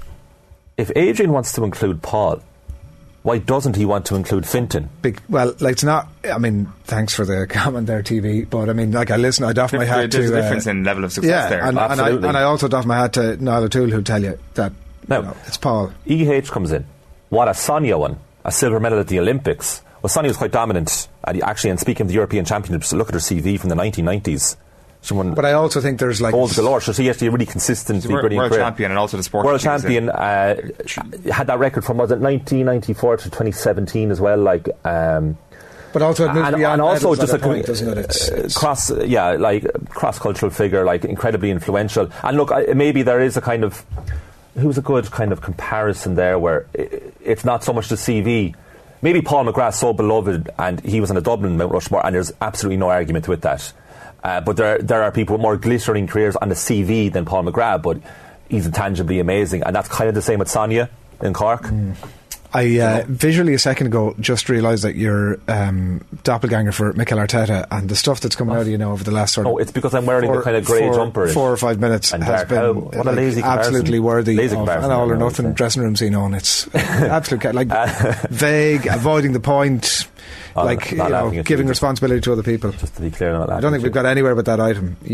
Hold on, I wasn't saying to you in the running order, like, let's definitely do Cork Mount Rushmore. Just saying that, like, there was an argument for it. You're contradicting yourself, and there's no way that we can push you into that's the whole. The one thing about this segment is I've been consistent. My point has been repeated 3 to 4 times. Do you know? And there are people in the comments getting involved. So you can repeat it 100 times. Obviously, it was worth it because there's people in the comments getting involved. So obviously, from a content perspective, it is worthwhile. Now, there's a great interview coming up here. Michael Buig, thank you for coming in there. Very good. 5 to 9, watching OTB AM, live crappy quiz on the way. Before all of that, as part of the build-up to the Aer Lingus College Football Classic, coming to an Aviva Stadium near you very shortly. Owen spoke with the ex-NFL kicker Pat Murray. Take a look. Okay, we are delighted to be joined now by former NFL place kicker Pat Murray as he previews the Aer Lingus College Football Classic, which takes place in the Aviva Stadium on Saturday, the 27th of August at 5:30. And it's going to see the Northwestern Wildcats go head-to-head with Nebraska Huskers. Tickets for the match are very much on sale right now, and they can be purchased at ticketmaster.ie/touchdown Dublin. So that's ticketmaster.ie/touchdown Dublin. For more information around the game, you can go to collegefootballireland.com or follow the conversation on social media using the hashtag touchdown Dublin. Pat, good to see you. How are you keeping? Yeah, not too bad. You got me up early for this one, so it's good to be on. Life has changed a little bit for you since you immediately retired from the NFL. I guess you're not even a New Yorker anymore. No. With work, I was moved down to Florida. Now our home base here is Manhattan, which is where I'm currently speaking to you from. So it's always nice to come back to New York. And funny enough, I actually got to train with Rockland GAA last night. So got to throw the boots back on and kick a few points over. So it's great to be back in the area. And obviously, I miss it up here, but it's always nice to come home. I would imagine that Florida is not a GAA stronghold compared to some parts of New York City, right? Yeah, you don't see people, pucking a slither or kicking balls over the bar in Florida too much. It's a bit hot down there, but there is a club in Tampa Bay, actually, which is where obviously I used to kick for a little while. So I try and stay as involved as possible when I can down there. Obviously, they just don't have the numbers, but it's great to come back to New York and get kicking ball back with Rockland GAA over in Orangeburg in New York. It was great to be out with the lads. Was there ever any time when you thought that you could have donned the colours of New York County GAA? Well, funny enough, I got involved with the college team last year, so I was still pursuing an MBA, and that qualified me to be able to play on the college team. Now, you had lads who were doing their undergraduate degree that were playing Gaelic football, obviously all the way up through. I had to take a break to kick a football between posts for the Buccaneers and Browns, so you let the younger lads play, and I was there probably more as the older mentor, shall we say. But nice. I was training with the senior team as well when I was still living here, and it was great. The lads, they put the hard work in, that's for sure. They've come close, but they just haven't done the business as of yet. When you start playing, I guess, a game like Gaelic football in the years after you retire from playing American football, what's the biggest difference in terms of how you feel? Like does your fitness need to be at a different sort of level? Is it a different type of work you're doing? Well, most of the people can't see me other than you right now, but I've probably dropped 25 pounds of muscle since I stopped playing in the NFL. So the biggest difference is Gaelic football, I'm doing a heck of a lot more running than taking 3 steps and booting the ball. So the fitness is what needed to change the most. And thankfully, I was able to transition quickly, did some more long distance running, asked some GAA players for some advice on some of their training habits and how they were able to increase their fitness, particularly what they do in the off season. And I'm fortunate that 2 of my cousins were in the running to play for the Louth team. Oisin actually did play for the Louth senior county team. And his father, Kieran, who was the physio for the Irish national soccer team, he gave me a few pointers as well to increase my fitness. So it's good to have a backroom team like me. A lot of tough love coming from the family, I suspect. Well, there's always been tough love. I mean, some of the toughest games I've ever been a part of were in their backyard playing a soccer match. I mean, they were knocked down, drag out. There was no love lost there. I can imagine. What would you think is the type of Gaelic footballer who would make it in the NFL or make it a college football the best? Because we were doing this thing recently. We were doing like with Shane Walsh and Sean O'Shea as part of the College Football Classic. Yeah, so there's been a general curiosity, and there was a separate thing we did with like the likes of Lee Chin as well recently. So I think a lot of Gaelic footballers and hurlers are curious to know, how would I get on in American football? So what sort of player would make it easiest, do you think? Well, you have to look at a guy like Aidan O'Shea, right? His size is just incredible. Looks like a tight end. He's got hands. He's tough, be hard to bring down. I won't say he's Rob Gronkowski because there's only one Rob Gronkowski, but that type of body would be very good in an NFL setting. As far as kicking is concerned, take a look at Sean O'Shea's free. I mean, what an incredible moment. And he could potentially have the ability to kick in the NFL. Now he's going to have to shorten up his steps and things like that and learn how to kick with a helmet on. But you never know. He could make a run at it. I think Dean Rock could make a run at it as well. And hard not to mention Conor McManus as well, being a Monaghan man. He could definitely make a challenge for a kicking position in the NFL. He certainly could. I don't think he could put much past Conor McManus. The question I had, and it's interesting that you mentioned the helmet, was that, you know, we kind of align a lot of place kickers with the fact that they would be good American football kickers, but the pace at which you need to react almost to the snap, I suspect, completely transforms what is a very specific art form. Yeah, so if you take a look at Sean O'Shea's free, right? He's got a decent run up to that ball, and he's got a decent amount of time to take a look at the posts and set himself, and he goes through his routine. Kickers would do the exact same thing. However, once that ball is snapped, you have to go from snap to hold to that ball's gone off your foot in less than 1.3 seconds. Otherwise, you risk some of those incredibly fast individuals on the opposite side of the ball coming around the edge and diving and blocking that kick. So it's the speed that's really the difference, and it's the timing of everything. That's really what we worked on primarily Monday through Saturday, is pure timing. So that on Sunday, we were very confident that once that ball was down and the snap came and the hold was made, that I was going to get the ball off in less than 1.3 seconds. Right, okay. And then the helmet element of things, is it hard to, is it generally a situation where you kind of need to have like exceptional, I don't know, is it peripheral vision or whatever it may be to try and ensure that you're constantly stable and you're not putting yourself under pressure too much? You kind of broke up there, but I think you're referencing the helmet, and yes. You know, I can speak to potentially the vision constraints that you may have. So it's not that big of a deal. You get used to it, quite frankly. And the cage is big enough to where we as kickers, we're not wearing a 3-bar, we're wearing a 2-bar, and it kind of opens up our eyesight that much more. So seeing the ball is not really the issue. It's potentially going to be an issue trying to get your head balanced correctly. And that just comes with time. You know, you have a strong neck, you develop your traps, you'll be fine. And the other question that I had was with regards to the psychological warfare that I guess is more prevalent in American football, obviously, with coaches trying to ice the kicker. I guess we've seen Sean O'Shea and the attempts to try and ice Sean O'Shea during that semi-final when they're shaking the goalposts to try and put him off. So what's the closest you've ever come to getting properly iced, or what's the worst example you can think of? Oh, I mean, I've been iced many times. Coaches will call timeout as soon as I'm back in my stance ready to kick a ball. I can remember Sean Payton doing it when he was with the Saints. Look, I've got a routine that I go through when I get iced. I go through the kick. I want my center to snap the ball so that I can get a practice shot. If you give me a practice shot, that's great. That's your fault at the end of the day, because I'm going to go out there, and if I don't hit it properly, I'm going to adjust slightly. and then I'll make the next one. It's just as simple as that. So kickers have developed their own practice routines to when they get iced, they step away from the ball, whether it's on the line or whether it's on the sideline or whether they go back to the net or whether they just take a drink of water and don't think about it. There are ways that we have developed the ability to kind of ice that, so to speak, out of our mind. And if you look statistically, if the coach is going to ice you, I think 70+% of the time, maybe even more than that, it doesn't work. So quite frankly, I think it's a waste of time. So you're not thinking to yourself, screw you, Sean Payton. You're like, I'm going to prove you wrong on the scoreboard. Now, if I think about Sean Payton during the game, then unfortunately, they probably shouldn't be playing in the NFL because Sean Payton shouldn't be living in my head.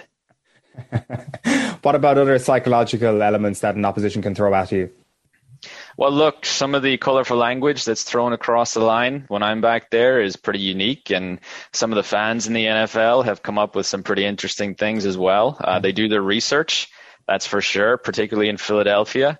That is one place where if you are an opposing team, you will you'll be shocked at some of the things that they know about you and some of the things that they say. But look, you're a professional athlete at the end of the day. Your job is to go out there and whether it's to throw the ball, catch the ball, or kick the ball, to do your job effectively and come off the field, hopefully with a win. Is any of the stuff you heard in Philly repeatable in an interview? It's not, unfortunately. Right. Wow. We can talk about that offline. Let's do it. Let's talk about it offline. A couple of other bits and pieces then. I mean, we're obviously going to be watching two brilliant teams at the Aviva Stadium in a few weeks in Northwestern and Nebraska. Your own college career, though, is a really interesting one. Like I was just reading an interview you did where you made the point, playing for Fordham University, you almost succeeded as a result of your team not being amazing. Is that a fair summation of how things work for you? It is. I mean, look, I was a 3-time All-American. I was 2-time All-American punter, 1-time All-American kicker. I set all these records my senior year as far as kicking is concerned. And quite frankly, it was the fact that my team was not very good when I was playing at Fordham. Now, there were some issues as far as coaching and things like that. My senior year, we really turned it around. Coach Joe Moorhead really turned that program around, and he then brought Fordham to heights it hadn't seen in a very, very long time. But absolutely, my job was to put our team out of danger with the punts. And my other job was to put points on the board when the offense couldn't score a touchdown. So the fact that they couldn't get the ball in the end zone, yes, it benefited me from the ability that I was able to kick the ball a lot more and get some more notoriety. But at the end of the day, it was a team effort. I couldn't do it without the other 10 guys on the line doing their job so that I can just go out there and kick the ball. And it's the same way. I was reading prior to this a little bit about Northwestern and Nebraska. Funny enough, Coach Fitz at Northwestern, he's on the committee for the Fred Mitchell Award, an award that I won my senior year of college. So I've had the opportunity to sit down and chat to him quite a few times. And what an incredible individual. I mean, College Football Hall of Famer, really has taken Northwestern to places that it hasn't seen probably since he was playing. And Coach Scott Frost, they're in the Big Ten. I mean, it's a really tough division. It truly is. So it's going to be an exciting game, I think, on the 27th of August in the Aviva. You know, I'm hoping to get over there. We'll see if I can make it happen. Absolutely. We had the opportunity to get over to Northwestern last year, and Coach Fitz seems like an incredible man, very intelligent coach. What constitutes a great coach at college level compared to, say, at NFL level? I presume they need to have they have to have an improved holistic sense of their team, and they have to realize, I guess, that there are players with greater even ambitions than winning college titles. You know, I think Northwestern in particular is a really unique situation. Yes, at the end of the day, I went into college football thinking I'd love to make this a career and go play in the NFL. And the vast majority of players understand that less than 1% of college football players are going to have a chance to play in the National Football League. But it's a dream. And as a college football coach, I think one of the unique abilities you have to have is being able to, one, manage expectations, but two, also encourage those kids to reach for the stars. And at the end, that's kind of a contradictory way of thinking. You have to prepare your kids for a Friday night game or Saturday game, and especially playing in the Big Ten, which is arguably the second, if not the first most competitive conference in college football, while at the same time then thinking about the next stage in their career post student athlete life. And now you've got the NIL thing to have to worry about as well, where some of these kids are actually earning money while playing college football, which is very new. So I don't envy Coach Fitz and Coach Frost, really, because to be a college football coach, you have to be a very, very special individual, because you're dealing with somebody's child from when they're 18 to 22, potentially, and you're molding them in some of their most formative years. And these two coaches have done a phenomenal job of that. When did you realize that you were going to make it into the crew that are in that under 1%? Probably my sophomore year, I had a pretty good idea that I could do it. And I'm sure, this story has been told a lot, but my dad was my only kicking coach growing up. He saw an opportunity based on where we lived at the high school that I went to, Don Bosco Prep in Ramsey, New Jersey. It's a national powerhouse school.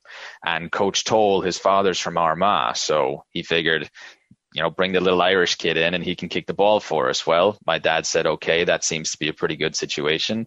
And it worked out nicely. So my sophomore year of college, we were talking at the end of the season, watching the playoffs. And he turns to me and just goes, Pat, you can do this. I go, yeah, I know I can. So let's just go make a run at it. And that's when we really knuckled down. Not that we weren't knuckled down before, but hit the weight room hard, hit the conditioning hard, and trained harder than I ever have before.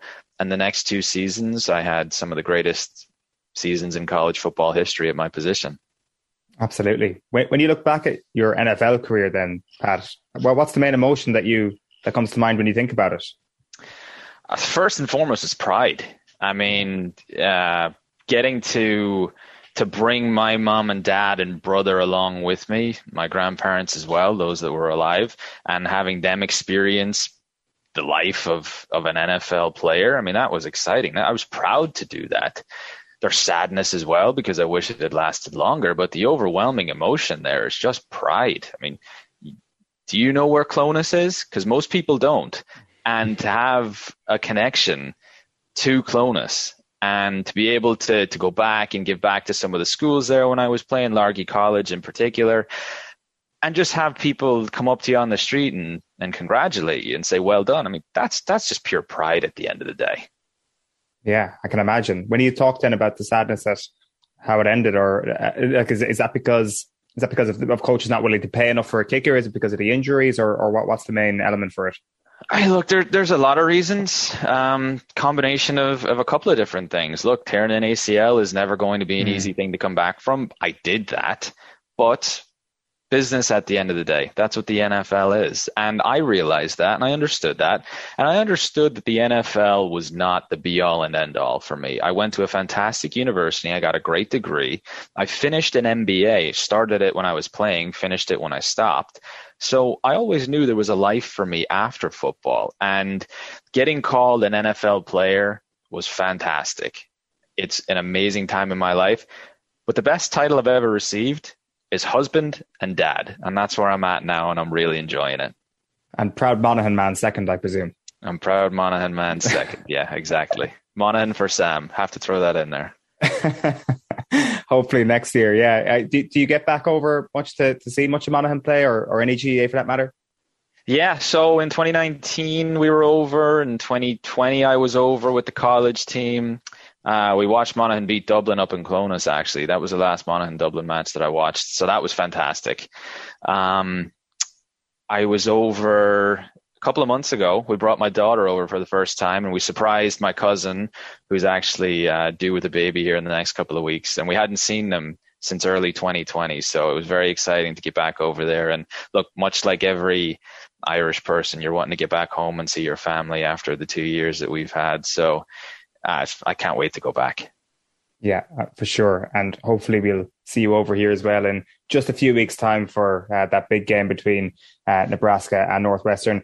Pat, it's been brilliant chatting to you. Just a reminder to everybody listening, you've been listening to former NFL place kicker Pat Murray. He's been looking ahead to the Aer Lingus College Football Classic. It's taking place at the Aviva Stadium on Saturday, the 27th of August at 5:30. And as I say, it's the Wildcats, the Northwestern Wildcats going up against the Nebraska Huskers. Tickets for the match are on sale now, and you can purchase them at ticketmaster.ie/touchdown Dublin. And for more information around the game, you can go to collegefootballireland.com or follow the conversation on social media using the hashtag #TouchdownDublin. Pat Murray, thanks a million. Thanks for having me. Great to chat. Chris Waddle. Oh, you're kidding me. September. Kyle Lafferty. Are you joking me? Is that right? I know, it's not right. Anybody else? Leash, was it? Like, that is one of the most stupid questions. Darius Vassell? Seriously, you all need to just stay quiet. This is getting really annoying doing this quiz. What is going on here?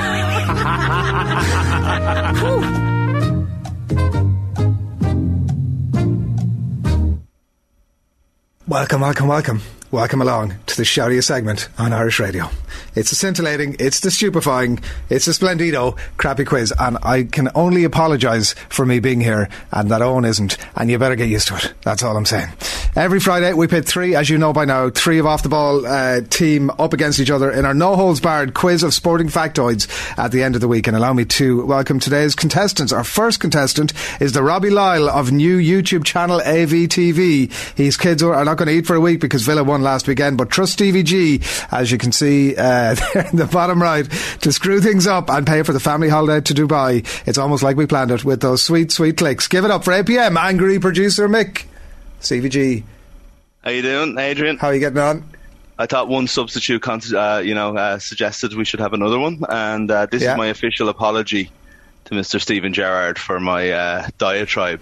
Unfounded, unwarranted, unnecessary and ultimately incorrect diatribe about the Premier League's greatest manager. We can see your silhouette moving there in the background, but I mean, I'm happy for you to leave Stevie G up for the duration, Mick. That'd be entirely up to yourself. Well, until I start having to write fair shout. In the later rounds, maybe I'll keep it beside me.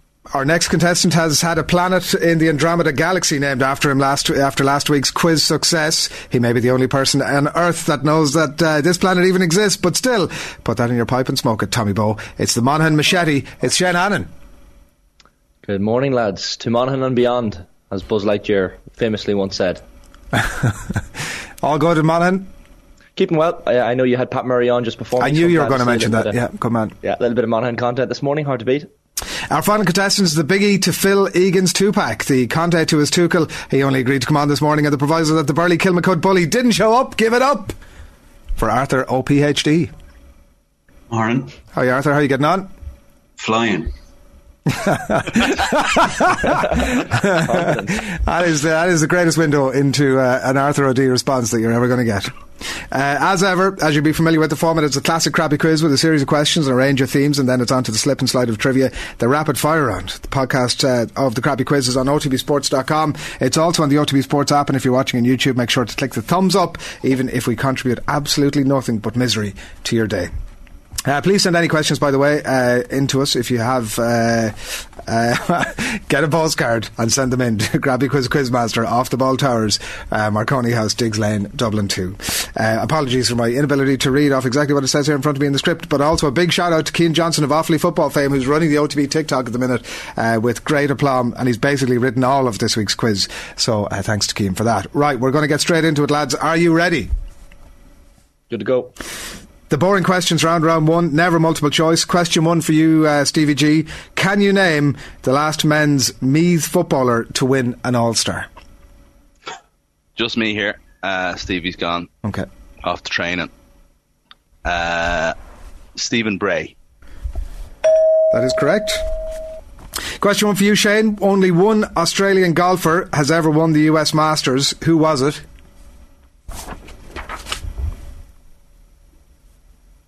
Australian golfer, US Masters. Scott. He said Adam Scott there as I talked over him. Good man, Shane. 1 point to you. And question one for you, Arthur. Who's the youngest player ever to score a Champions League goal? I was about to start giving out about the fairness of the questions here. Well, I'm probably not in a position to do that. Adrian, play both roles, please. Yeah. I miss your curmudgeonly impact on the quiz. Give me time. Good grief. I don't know. I was going to say Wayne Rooney. Ansu Fati. That was, I mean, That's a toughie. I think we all know that was a toughie, Arthur. Round 2, let's get on with it into the Wikipedia list round. This game is simple, it says here in front of me. I will list from Wikipedia in order from first to last the clubs that a footballer has played for, and all you have to do is guess the footballer in question, and the first person to do so will win the point. Nice and simple. There is one major rule though, to avoid the complete carnage of guessing free for all here. Each contestant will state their own name before guessing a player. Of course, this is the crappy quiz, so your names are your crappy quiz nicknames. We have APM, we have OPHD, and we have the Monaghan Machete. So if that's clear, we will crack on with it here. And failure to do that, by the way, will eliminate the contestant from that particular round of the quiz. So you're going to get one guess per club named, which initially was very confusing, but I hope everybody now understands. And if you're all ready, I will take your silence as a yes, and I will crack on with question 2 for whoever shouts their nickname first. This first player started their senior professional career with Marsala. He then moved to Monza. He then moved to Nice. He then moved to Monaco. APM. Mbappe. Incorrect. He then moved to Manchester United. Monaghan Machete. Patrice Evra. Correct. I forgot my nickname there for a second, and I was like, "Oh, is this going to be?" I was wondering why you were thinking about shouting in and thinking about it. Okay, is that 1 point for Shane? Is that how that works? Yeah. Okay. Very good. I don't know how we're going to keep score here. We'll figure it out as we go. Question 2 for whoever shouts their name first. This second player started their senior professional career with Watford. APM. Ashley Young. Correct. Good shout. What? No one's ever got it on the first club before. Question 2 for whoever shouts their nickname first. This player first started their senior professional career with Auxerre. Monaghan Machete. Eric Cantona. Incorrect. He then moved to Liverpool. PhD. Jibril Cisse. Correct. Good one. Trying to remember his name. So that means that you each get 1 point from that round. Well done, great success for everybody. And after round 2, it means that Mick and Shane are tied with 2 points apiece, and OPHD is on 1 point. That's Cullum as that as well. Fantastic. We're all on the same sheet. Amazing. Round 3 is, as ever, the pass the parcel of doom round. And in this round, all you've got to do is give me a name that is on a list of names that I have here in front of me, and the parcel of doom passes on to the next contestant, who then also has to give me a name. And we're going to keep moving through the list until one of you gives me an incorrect answer or fails to answer, at which point that person will be eliminated, and on we go. When 2 players are eliminated, the remaining player gains a point. All clear? All happy? Amazing. Question 3, and we're going to start with you here, Mick. And Adrian, I'm enjoying your audition for taking this role on a full-time basis. I'm figuring it out as we go, Mick. It says here, question 3 for Mick, and let's just say after that we'll go to Shane, and then we'll go to PhD, and then we'll sort of move around after that. That makes a bit of sense. So, can you name a player who has scored over 120 Premier League goals? Mick. Wayne Rooney. Is this it's in order? Yeah. Alan Shearer. Yeah. Andy Cole. It says it in front of me. No, absolutely. It says it in front of me. Ashley Cole. So we'll just assume that you're right there, PhD, and we'll move back to Mick. Aguero. Correct. Shane. Frank Lampard.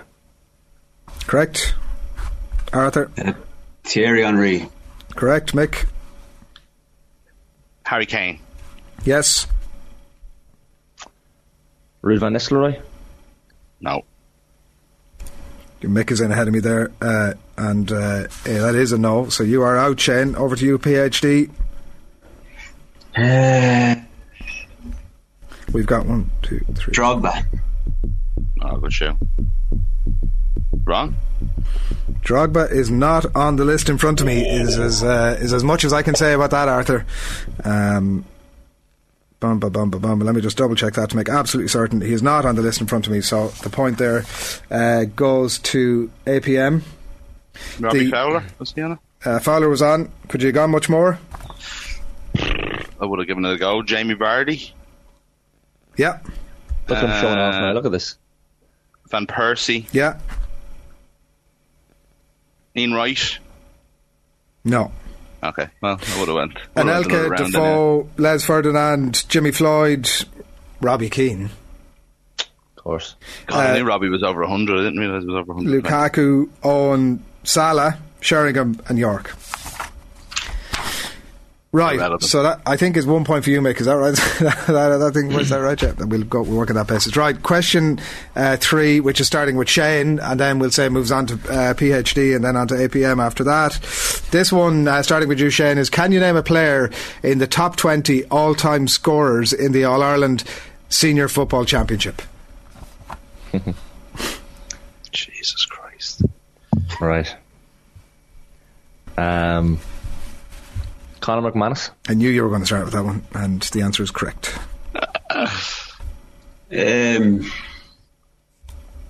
Dean Rock. Bloody hell, Arthur. Correct.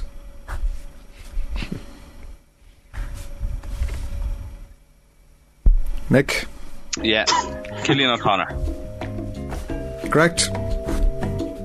Shane, back to you. Porrick Joyce. Yep. Wow. Colin Cooper. Yep. Arthur jumped in ahead of me twice here. Okay.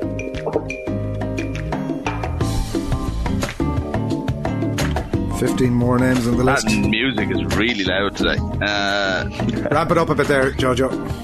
Pile the pressure on them.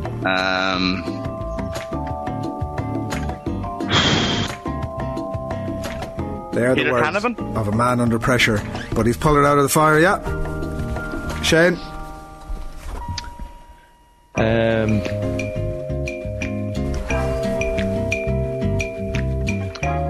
Trevor Giles.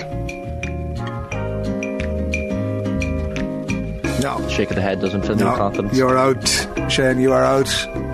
PhD, back to you. Michael Murphy. Yeah.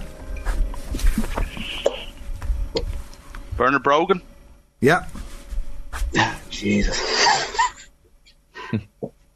James O'Donoghue. No. No. James O'Donoghue is not in the 20 Christ almighty. all-time scorers in the Ireland Senior Football Championship of all time. About survival. Paddy Bradley, Sean Kavanagh, Johnny Doyle, Morris, Jimmy Keaveney, Oisin McConville, Stephen McDonnell, Tony McTague, Ross Munley, Barney Rock. Thought somebody would get Barney when Arthur went with Dean. Mikey Sheehy and Brian Stafford. The last man. You can't trust anything pre-qualifiers because they only played like 3 games a year. So that was a point for PhD. 1 point for no, sorry, a point for Mick, was it? How dare you? How dare you?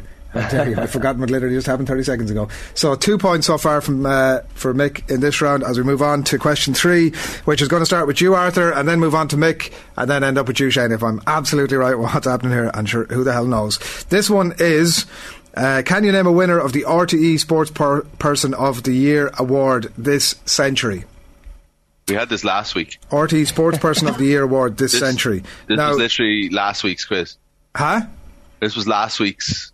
Rings a bell for me as well, Mick. Are you saying these are an actual repeat of last week's question? Last week's, yeah. Actual questions. No. Just this one. So these, I think, like, I'm not sure the. It's word for word the same as last week. I'm not sure that the responses here. I'm going to give an extra bit of information on this. This is the International Sports Person of the Year. It's not the Irish Sports Person of the Year. This is the International even Sports easier. Person of the Year.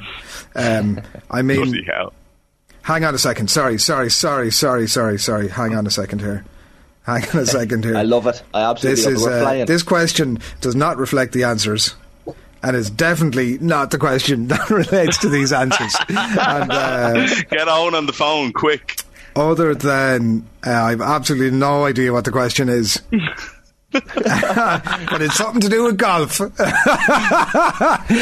what I'm going to do there is take the executive decision, as I've been absolutely lumped in the hot stuff here. I'm just going to scrap that question. It is gone. That round is going to result in 2 points for Mick, which brings him to 4. Shane stays on 2 and PhD stays on 1, and it's with apologies, lads, because But yeah, this is null and void. Not a clue. You can make that case at the end, Arthur. I'm certainly up for that. I'm sort of also still in the meantime waiting to see if somebody's going to give me what the actual question is. They're not, so I'm going to crack on to the next round. What a farce! That's the crappiest crappy quiz segment. I was looking at some of the names, going, "Wow, there's a lot of golf names on this list." Wow. And Willie Anderson was making this. Round 4. This one is the short numbers round that you're all very familiar with. Another new and innovative idea from producer Cullum. It says in my script here, and he wants me in this round to give the number of a specific shirt in football and would like you to tell me who wore the shirt. That's not what the questions. That's exactly the opposite of what's written down in terms of the questions. So scrap what I just said there. I'm going to give you the name of a footballer, the club that footballer was at, or sports person, and I want you to tell me what shirt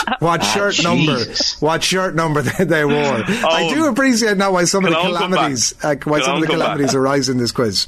Seriously, how much can we pay him? How much can we pay him to stay in another year? No, there isn't any amount of money.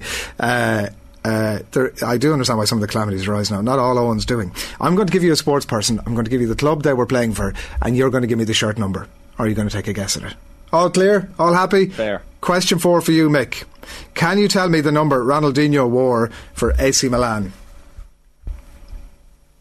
30.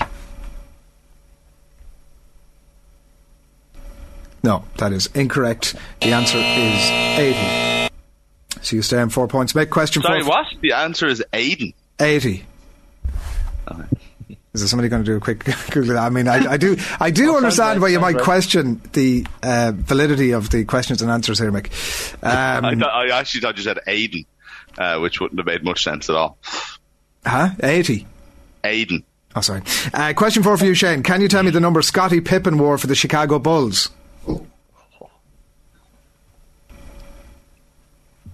Trying to bring my Last Dance knowledge back in here. Scottie Pippen. His Rebel Tour is never going to last. Scottie Pippen, I'm going to go number 3. Number 33. Ah. You stay on 2 points, Shane. Question 4 for you, Arthur. Can you tell me the number that Wes Hoolahan wore at Euro 2016? 10. Chance to get back in it. 10, 14. Your final answer. What'd you say, Mick? 14. 20. Yeah, 14, just like I said. So, after that, none of you get any points. Mick 4, Shane 2, Arthur 1. Round 5, the fun-free magic number round. Contestants get 3 points for getting the number exactly right. If no one manages that, the nearest contestant who doesn't go bust gets 2 points. The second closest will get 1 point, and on we go. And again, I'm going to state that we can only accept the answers that I'm assuming is written on your piece of paper. So actually, you might write it down and hold it up to the screen when we're done, because I don't trust any of you. And I'm also going to have to ask for your pens once the music ends. So, if you don't mind, give us the following number. The number of All-Stars won by Joe Canning, plus the number of goals Shane Long has scored for Ireland, plus the number of Super Bowl rings Tom Brady has won, plus the number of tries Tommy Bowe has scored for Ireland. Your 30 seconds will expire when Sinatra sings Bright Shiny Beads. So it's Joe Canning All-Stars, Shane Long Ireland goals, Tom Brady Super Bowl rings, and Tommy Bowe tries for Ireland.